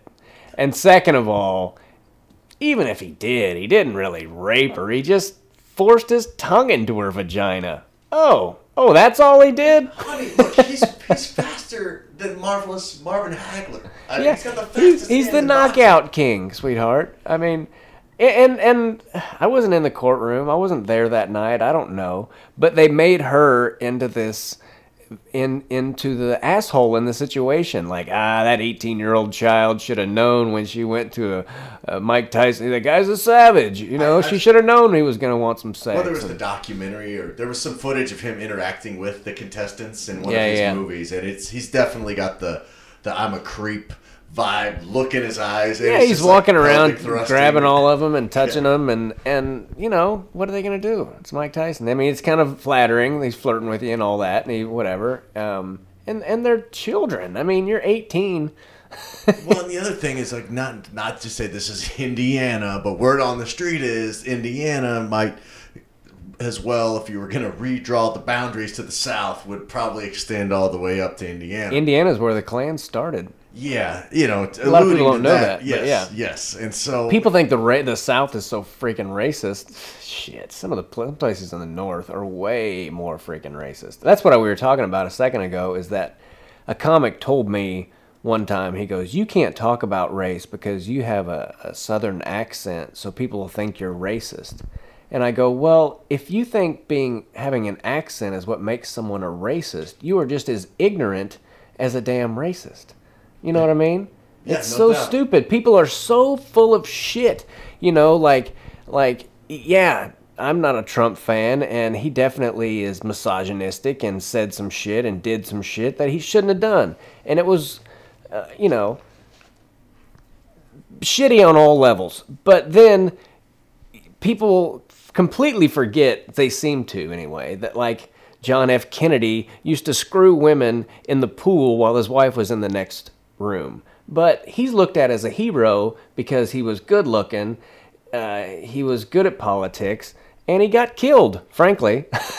So never hurts. I mean, and for you musicians out there, if you really want to cement that legacy, a premature death goes a long way as far as implanting your memory into people's minds. Yeah, if you want to get famous, you should probably off yourself somehow, and that'll help your ticket sales. Well, the one thing, I don't know, with the election for me, it was just the way that they ran with the misogyny thing. Like, I remember seeing this ad, I think it was a California ad for Hillary, which I'm like, why are you throwing your money away by running ads in California, Hillary? Like, everyone's got you got everyone's vote out Yeah, here. you won. Yeah. That was my get out of jail free card. I didn't have to vote for either one of those dickheads because I live in California, where she was going to win anyway, and I wasn't comfortable voting for her, and I definitely wasn't comfortable voting for him. So I voted for somebody else that I knew wasn't going to win, but it didn't matter, and I wasn't throwing my vote away because he wasn't going to, she wasn't going to, she was going to win here no matter what, is what I'm trying to say. And see, I didn't vote for anybody, so I absolutely did throw my vote away. But the ad was this guy, and he's sitting there playing with his 3 daughters, looking into the camera and just pleading to Californians. Like, do you want someone like Donald Trump being around your daughters? Cut to, like, just grab them in the pussy. Yeah. Beep. Cut back to the guy playing with his kids on the floor. I mean, I've got 3 daughters myself, and I don't want someone like that, leading this country. Cut to another clip of, just do whatever you want, ha ha ha. Cut back to him, like, just think about who. And Hillary Clinton. I mean, if we're, she defended Bill back in the day, and called all the women who came out against him, young women, like in their early 20s, that came out and said, yeah, he did the same shit to me. She called them all whores. So she's not like a champion for women's rights, if that's what you think. But my thing with the guy is I'm like watching this commercial, I'm like, crack open your cell phone browsing history right now, motherfucker. Let me just see what you got in there before you start telling everybody else what you don't want around your Dude, dog. I'm convinced that that's part of the reason good people don't want to be the president anymore. I mean, because we've all got skeletons, and you can't have one anymore because they will find it. And nobody doesn't have freaking skeletons, Well, that's what I'm worried, because I grew up with Jason Kander, who's quickly climbing the political ranks in this country. He was like the youngest Secretary of State at one point in Missouri. All right. And now I think he's a senator, and like I'm predicting he'll run for president. I'm going to say 2024 he'll run for president and maybe win, because he's the Democrat that was in the Army. He had this great political ad where he takes apart an entire gun blindfolded and puts it back together again in like 45 seconds or something like that. Wow. Like, Fox News was airing this ad. They're like, check out the Democrat Jason Kander from Missouri, just killing it. But went to Bishop Miege, right into the Army, law school, I'm assuming, all that stuff. I'm assuming he's got a pretty squeaky clean resume, but way back when we were in 5th grade, we would pretend we'd throw a wall in the street with some fishing line on it and reel it in with people and be like, you greedy bastards, you were going to steal that. Dude, my friend Dan Barb, that reminds me, we worked at this place called Jungle Jim's Playland. You worked at Jungle Jim's? Yeah, I worked at Jungle Jim's Playland. We probably interacted, because I visited Jungle Jim's. Man, people had no idea how stoned I was in there helping their kids on the rides. I was like a senior in high school during the summertime. We'd get baked and go in there. I made $4.75 an hour. Almost hurt a little kid in the ball thing, because you get in there with the kids and you could throw them around. And I remember, and I threw this kid, and I remember he landed on his back, and he did that jaw, the thing where you can hear it go clack, and I was like, oh Christ. He like started crying, and I had to do that Jedi mind trick, the whole, you're okay, buddy, like, look over here, Hey, balls are going up in the air, play. Yeah, but shit, you can't let teenagers in there with these little kids throwing them around and shit. Me and my friend Pinnock used to get in there, and almost every time we'd damn near hurt some rambunctious kid, because it was fun though, man. Is that the one on 87th, or did you work on, wasn't there one on Cheyenne Mission Parkway? I worked on the one, I think it was 87th Street. But yeah, my friend Dan Barr he worked in the kitchen, he would take tokens and heat them up in the oven, like get them super hot and then throw them out on the floor and watch kids come and pick them up. Evil shit, you know? Like, what are you doing? Awesome. That is.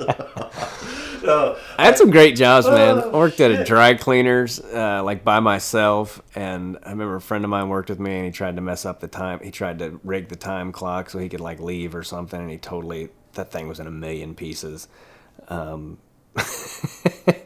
He got fired for that. So then I was by myself, and the first day I was by myself, I just got slammed in there, and it's not much of a story. But that was my first job, working at a freaking dry cleaners. But you would just receive it and ship it and send it off to where they actually clean yeah, it? No, I didn't clean shit. I just bagged it and tagged it and bagged it and worked the register, and I was by myself. It was pretty cool, and yeah, that was my first job. And I remember my grandpa was like, I don't think that boy's ever going to work. And then when I started, I've always had a job now since I was like 16. It just took me a while, you know?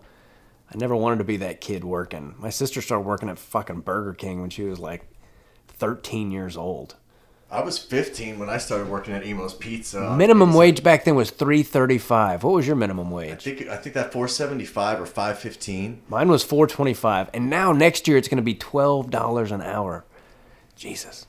Yeah, well, different times. And getting old, I was man. a big kid. You had to be 16 to work at Emo's, and all my friends that went to Olathe East were all a year older than me, so they all were all working there. But I was bigger than most of them, so I came in as a 15/16-year-old. Yeah. And got to tell kids that were older than me when they came in that, oh, sorry, they weren't old enough to work there, even though I was a year younger than them. Did you have a good Easter?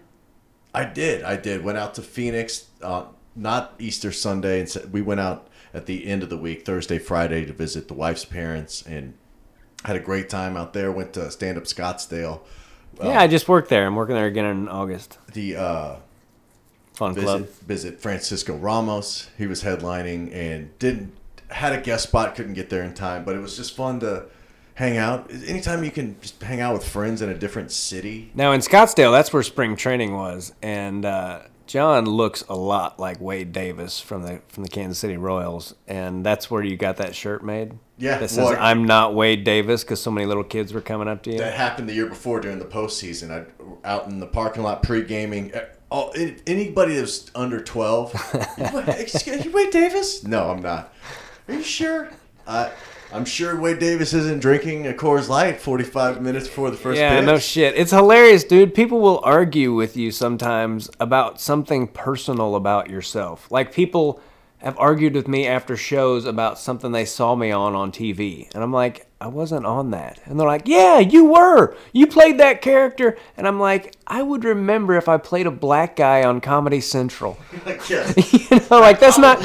wouldn't be here right now doing this show. Yeah, that's not some shit that just slips your mind. Oh, I was a series regular on that. Or they'll argue with me about, like, I had a buddy come to a show one time recently that knew my dad but didn't really know him, and he was like, yeah, your dad's a good guy, and I'm like, yeah, there's a lot of things you don't know about my dad.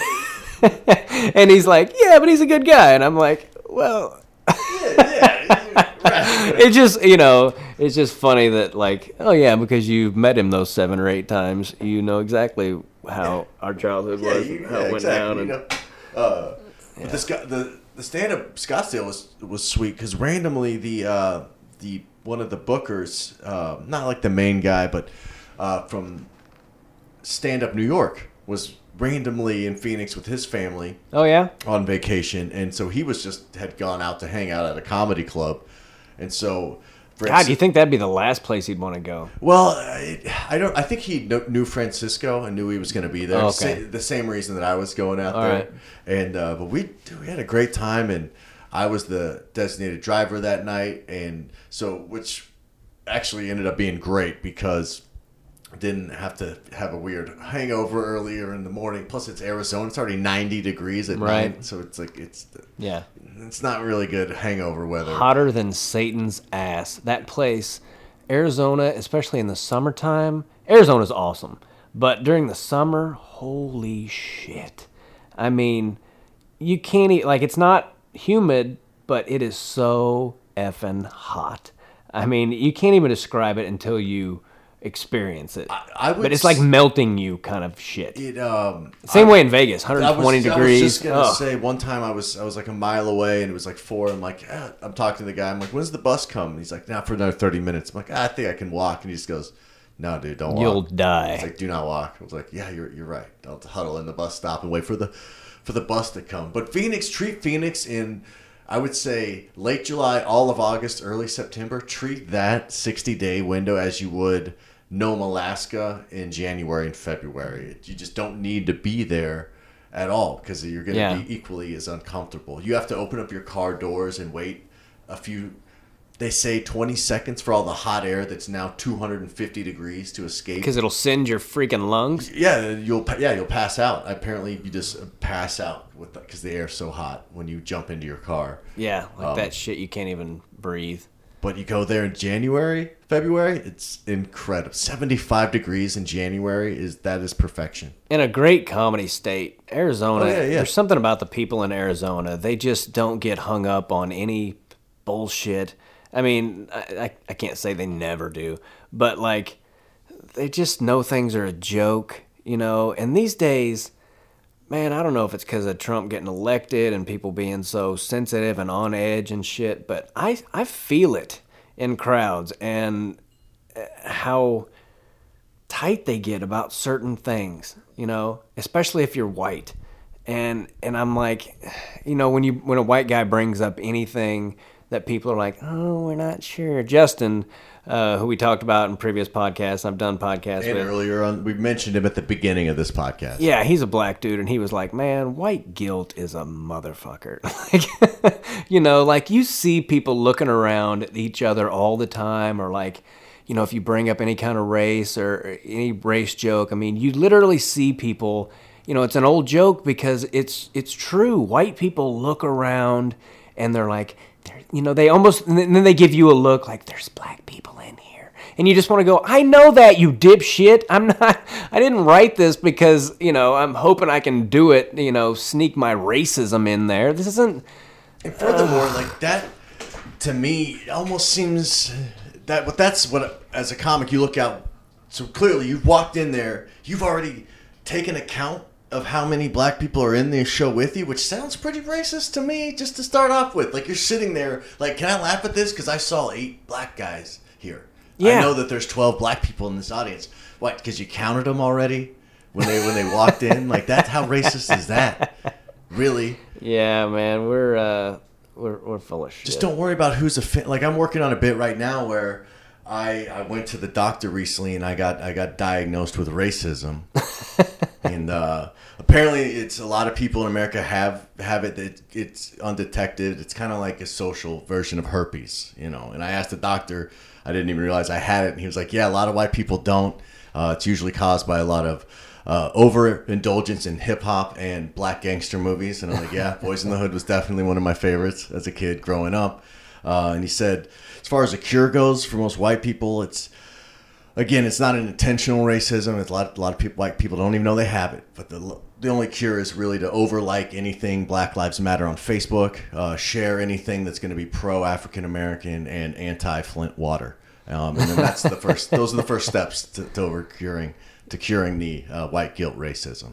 Yeah, and that's, you know, it's funny. Like, you can see people are just so full of shit, and we focus. This is kind of why I even asked about your Easter, is because it seems like around like holidays that are based on anything to do with Jesus, that's when like atheists come out and they will start. There was this one guy who just had this angry post about fuck your God and all this other stuff and all the people who and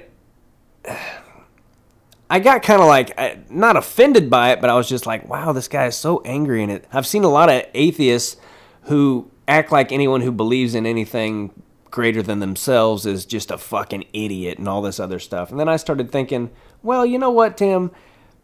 Most atheists probably don't think that way. It's just unfortunate that the squeaky wheel gets the grease in this country, or the idiots get the attention. There can be some dumb bitch in Kentucky at a KFC with 4 teeth being racist, and it gets shared 9 million times, and 28 million people see it, and they're like, I just can't believe that this still goes on in our country. Well, first of all, why do you give a shit about you wouldn't care about what she thinks about any other situation. Or respect her opinion about anything. But since she's bringing up race, this is how a lot of people feel, or that she's somehow, going to start a race war. She's not going to start a race war. She can't keep custody of her children.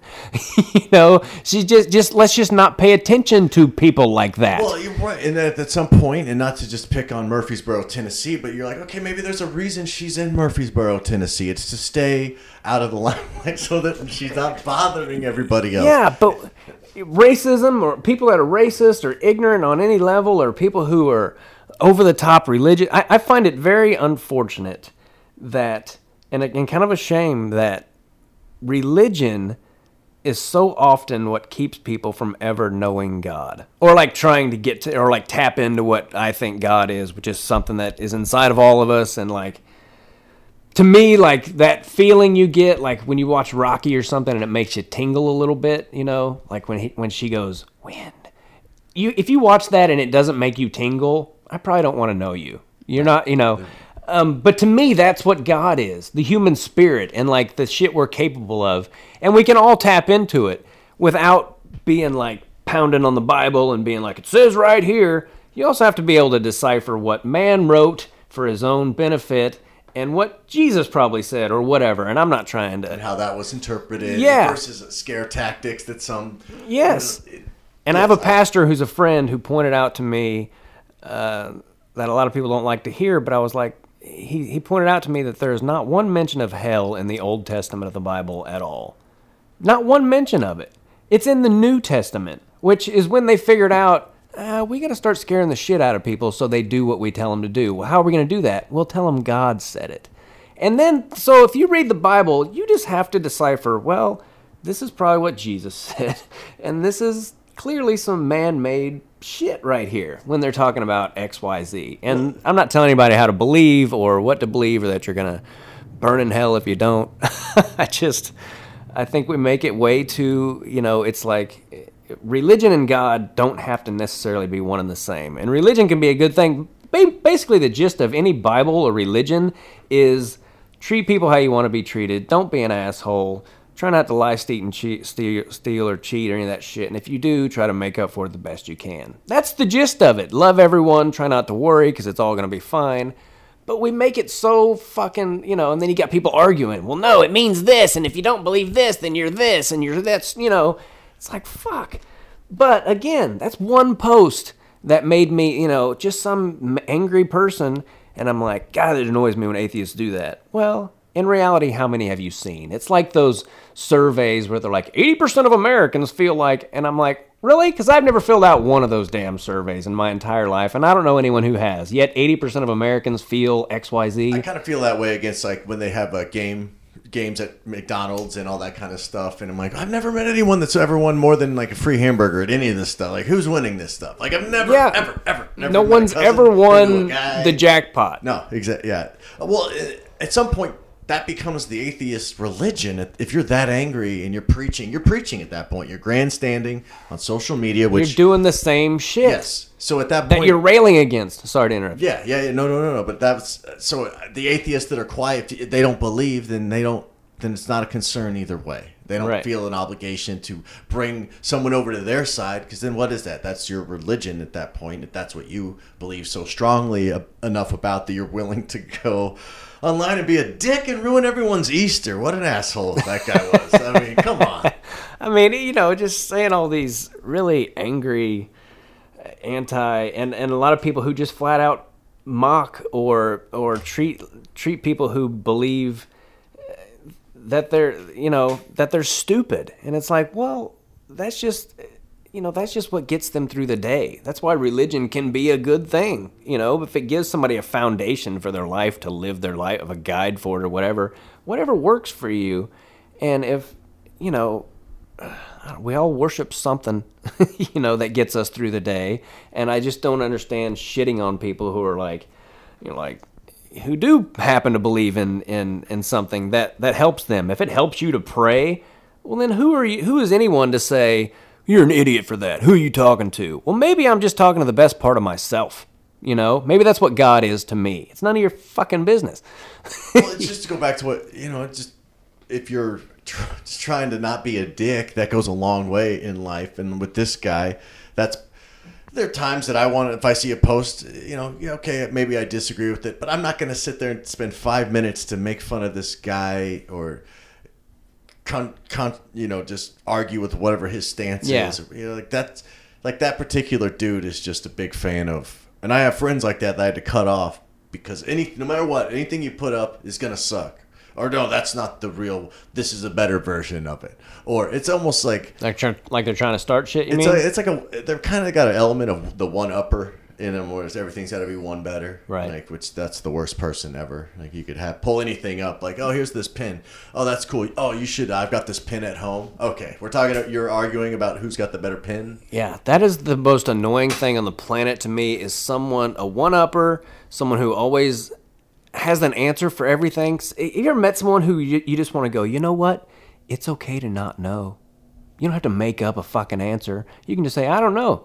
There was this comic I was working with recently. Well, it's been a few years actually, not that recent. But and he was pretty young, and I finally towards the end of the weekend I just looked at him and I go, what's it like to know everything? like is that a burden ever? Does it like cloud up your, is it just hard sometimes to just have all that knowledge in your head? I was like, just admit you don't know it. It's like people who go, I just say whatever, I have no filter. Well, maybe you should look into getting one, you annoying motherfucker. Yeah, they're not. They're just... No one wants to hear all your shit all the time. They just don't. Just give us 3 seconds. Just pause. I have no filter. Well, shit. Yeah, the one-upper is always... I always feel anytime someone's telling me a story and it's getting kind of like, wow, that's a crazy story, the more numbers that pop up, right? Like there were so there was 12 of us, right?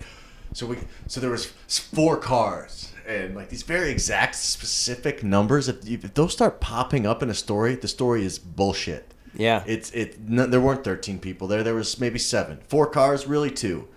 Wrestlers can tell immediately if someone didn't really wrestle. If they're just bullshitting or if they're lying about it.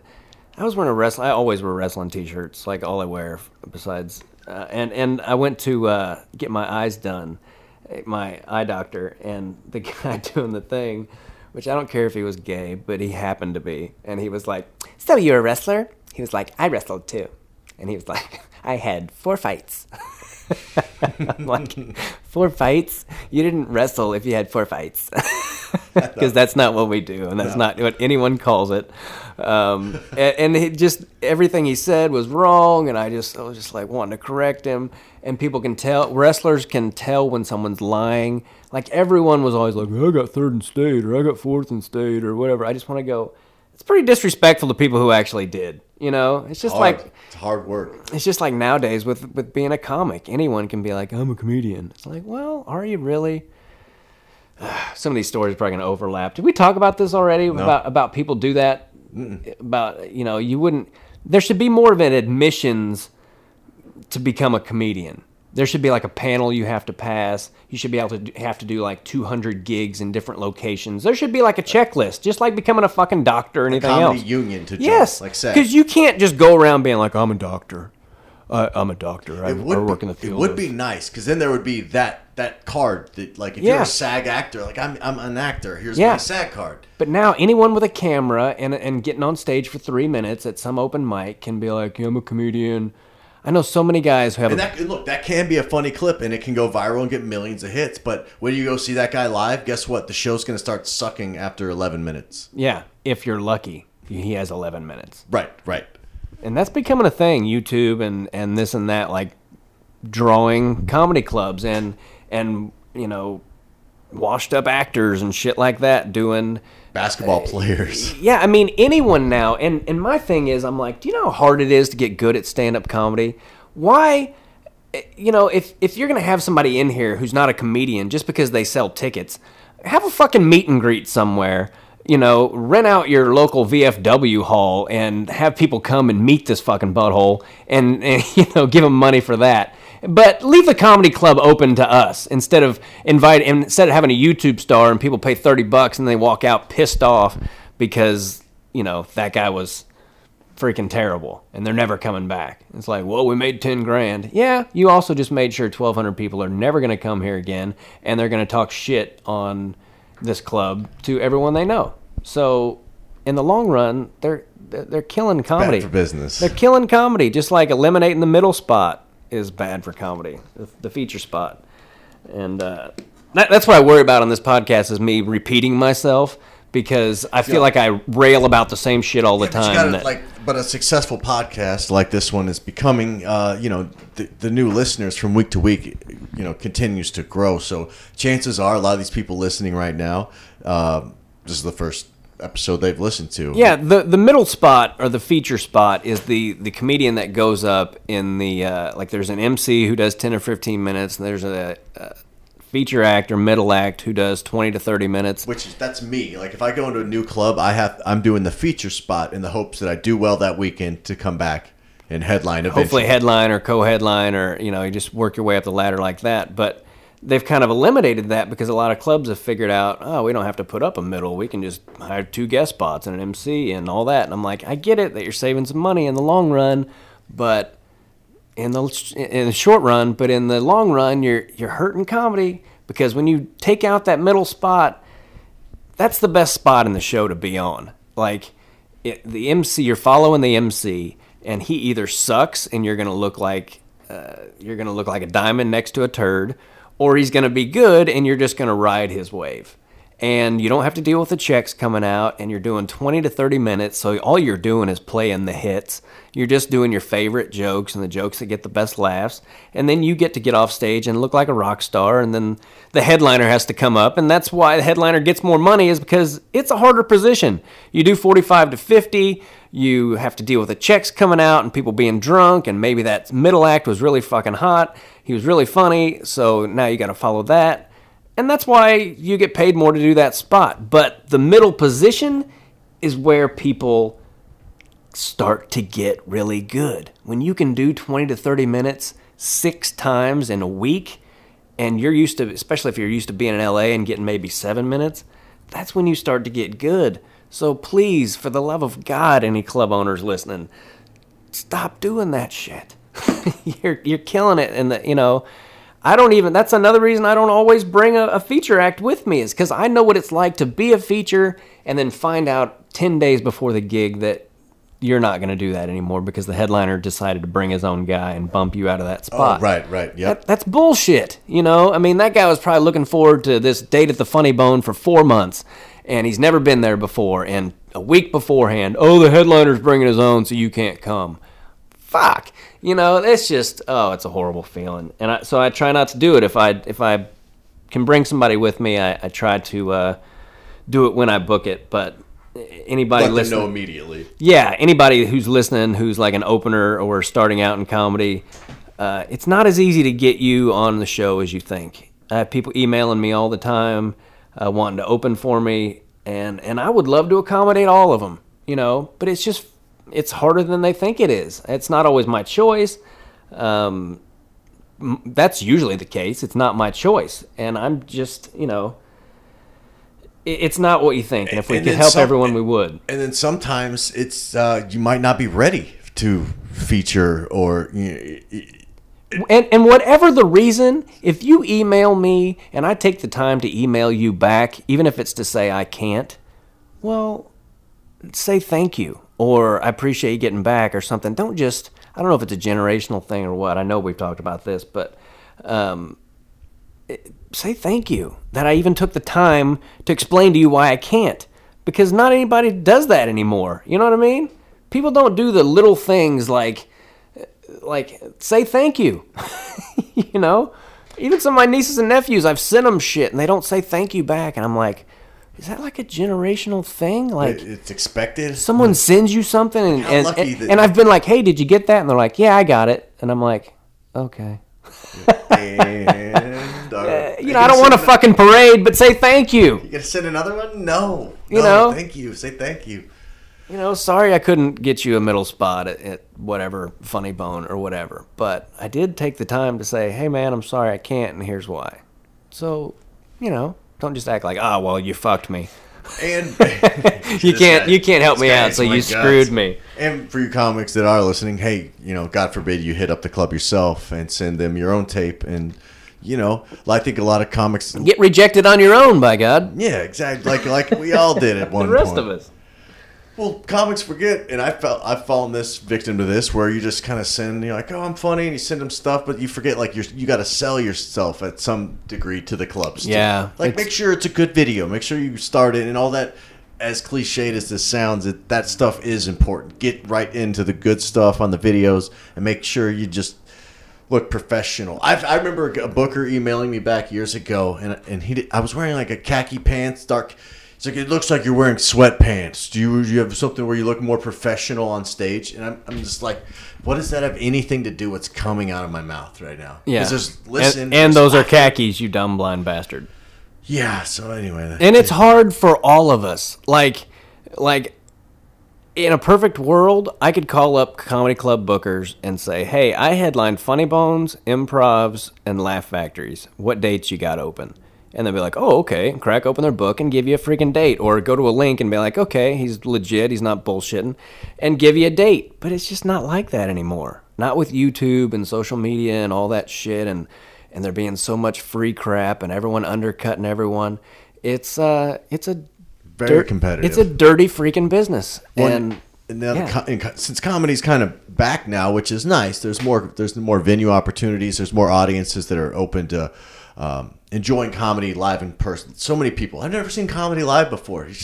You're 43, really? Like, you never just accidentally I hear that a lot too. Never just stumbled into a show somewhere? But for all you guys that are new to comedy, first of all, thank you, because we need as many of you as possible. But a lot of times, you know, people forget. Oh, God.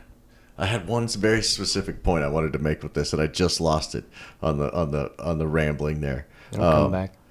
What was it?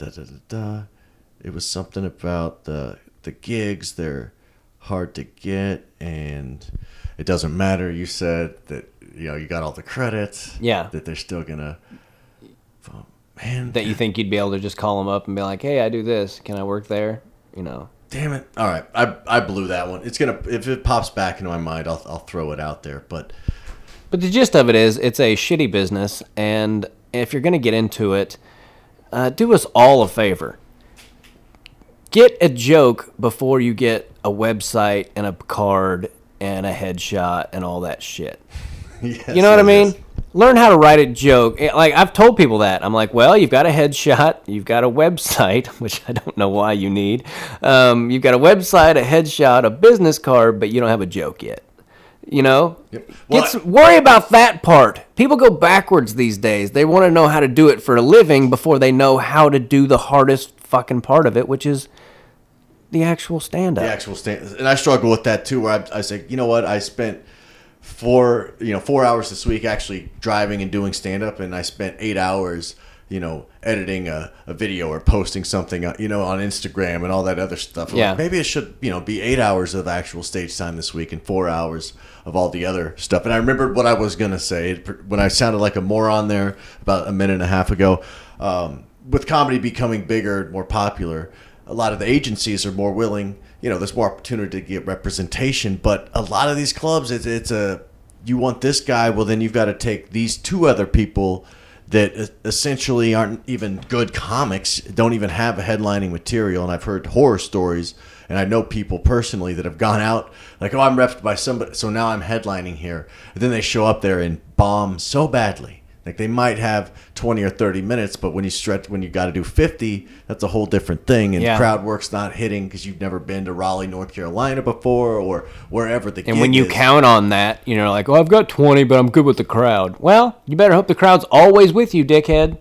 And so that's so guys that aren't, guys and girl comics that aren't represented by some of these bigger agencies, those weekends now are getting filled up by Ron Artest, who are these random new to comedy people that are bigger names, and these people that get signed with the agencies that are relatively new to comedy, and a lot of times they are good comics. They just might not be ready to headline. They're definitely ready to feature, but they've just got good representation that it's kind of skips to the front of the line. Headlining is a marathon, and it's different in all. Like I started headlining one-nighters 6 months into comedy, but do you think I was ready to headline a Funny Bone or one of those places? No, I would have shit my pants, and it wouldn't have been the same. Like, it's different to go up at a bar and drink and talk to the people in the bar and make fun of the Chiefs game or whatever, this bar situation. And it's a completely different thing to be able to do it on a real professional stage and really be able to do it. Like when I was in Kansas City, I would need people to open for me occasionally, like at these one-nighters and stuff. And I remember calling up this one kid who I knew had just started, but he was pretty funny. And I was like, "So how much time do you got?" And he was like, "Oh, I don't know, about 50." And I'm like, "Dude, you've been doing comedy for like 3 months. You don't have 50 minutes. I didn't ask how long you could stand on stage and ramble with a drink in your hand. Anybody can do that. How much time do you have? I just need you to do 10 minutes. Do you have 10 minutes clean?" He's like, "Oh, yeah, of course." Yeah. So, like, that's the same guy that, like, a year later I ran into, and I'm like, "How's comedy going?" And he's like, "Oh, I had to get out of the game, man. It was eating me alive." And I'm like, "You did it for a year. Like, what are you even talking about? The game ate you alive. The Kansas City comedy game's fierce. It's very fierce. Always has been. It's a frustrating thing sometimes, but Richard Pryor said it best. He said in one of his books, he said, "When you're up there and you're killing, nothing beats it. Not drugs, not even pussy." And for Richard Pryor to say that, it's pretty cool. Justin sent me a clip the other night about Richard Pryor, and he was talking to Steve Martin on a talk show, and it was cool to know what they were talking about, like really know what they were talking about, like as far as like doing a third show and wondering if you couldn't remember if you'd done that joke, and when you had done that joke, someone would almost always point it out. You did that, and then you talk about feeling like a jackass. You're just like, oh, it's like the Wizard of Oz has been exposed, like, oh, he does have planned jokes. Damn it! Because if you're good at it, you make it look like that happened to you that day, and that's part of the art form that a lot of people don't realize. Like, well, you did that joke already. Yeah, that joke's gotten a lot better. We talked about that, I think, about how it's hard for me to remember what I talked about on a podcast and what I talked about just with my buddies about comedy. Look, and if it overlaps, that inevitably is going to happen. Yeah, I'm going to have to keep apologizing for it. Yeah, you'll be all right. I make that mistake too of thinking like, oh, I've done this. They remember all this. Man, they don't remember that shit. Well, look, because first of all, listeners, thank you. Because right now we're in minute. I'm trying to think. We're right at about 2 hours now, which is phenomenal. I love that because I'm a long pod. Like I thought we were going to bust it into 2. No, I'm just going to tag this on to the end of. Are you sure? Yeah. I don't think anyone wants to listen to 2 hours on my ass. Do you? Dude, trust me. It's not uncommon at all. Because here's what happens. You get 30 minutes, and listeners, we tweet at Tim, or at Gaither, Gaither, Tim, Tim, and just tell them, yeah, we list long podcasts are fine, because you get 30 minutes here, come back into another story, 30 minutes there, come back into another story, 30 minutes there. If I don't know, man, maybe we'll talk about it. But if you're fine with it, I really thought, well, shit, we got another one. We got one in the can. Or we can do that. Or my lazy ass is like, we got 2 hours. One of them's going on the shelf for when I'm out of town. That's what I was. Which thinking. we can or guys, thank you for listening to episode 9. Fill in the blank. Episode 31. But are we coming up on 2 hours as far as? Yeah, because we're at about 40 minutes here, and I actually have to get the hell out of here and get my dog has been sitting in the house by herself for hours now. Happily, because it's air conditioned, full of food and water, and she just misses you. You gotta get back and play with your dog. It is. I love that freaking dog, man. She makes me scared to have a child. I love that dog that much that I'm like, if I love this stupid dog this much, what it's going to be like if I have a kid? It'll be the freaking death of me. I said this to my girl the other day. I said, if I have a girl, it'll be the death of me. And if I have a boy, I'll probably be the death of them. You know, like if I had like a 13-year-old son and he popped off to me, I'm afraid I might kill him. Like that's a very real fear for me. Like I would just oh shit, I killed him. I didn't mean to. Sorry. Honey, I broke his neck. He did that thing with his head, and he, mouthed off to me when he did it, and he gave me that look, and I just broke his fucking neck. I apologize. See, I'm gonna rely on our quick comedic wit to just check the kids, but like any kid of yours is gonna have a fast mouth too. Yeah, they'll be little assholes, dude. Just little running around talking shit. Like, hey, god damn it, man! I knew I should only had one of you guys. Yeah, no shit. It's funny, man. Well, look, I'm just gonna say we throw it on, and maybe this is just a bonus long episode, and maybe, or we'll break it in two. Either way, thank you for listeing, and check us out on all those. And real quick, guys, go to makingithappen.com, MACANITHAPPEN.com. Make little Bo. He's trying to get a pool, so donate some money. Again, that's MACANITHAPPEN.com. Try to get some help. He's a little boy with a disease so rare it's called Bose syndrome, and that's what they named it because they couldn't. And basically, he spends like 300 days a year in the hospital, and he's a tough little, cute, freaking adorable kid, and he just has a tough road, and you can help him out a lot by going to that website and reading about his story and donating whatever you can, or just read about it, and for your own selfish reasons, because after you learn about what this kid deals with, it's really hard to feel sorry for yourself about almost anything. And we're gonna, on every podcast, I'm gonna try to give out that website. And, Making It Happen. MACAN ithappen.com. Also, listeners, Tim will be headlining at the Laugh Factory in Las Vegas. That is going to be June 12th through the 18th. Also, if you're going to be in Syracuse, New York, then you're going to want to be at the Funny Bone. That's going to be May 25th through the 28th. April 20th through the 22nd at Stanford's in Kansas City. And again, more dates at timgaithercomedy.com. And again, also just reminding you, subscribe on iTunes. Thank you guys, new listeners. Thanks for sharing, spreading the word. Listenership is going up, and that's because you guys are awesome and you're telling people about the show. Yeah, we appreciate it. And Thanks, Tim's guys. promoting it live after his shows. That's one way we're going to promote the show is Tim's going to actually let you guys know about it. And so that's probably why you're listening now. You're like, oh, yeah, Tim was talking about the show after his show on stage, and so he made us all subscribe to the show on our phones, and now we're listening to it now 2 weeks later, which is I'm going to try to remember to do that. Yeah, I just put it right in your mind right there. I just planted that seed. But well, God bless all of you. I don't know if this will come out after I come to Kansas City or not, but if it didn't. Either way, you're entertained. We'll see you next week. Appreciate it. Bye-bye.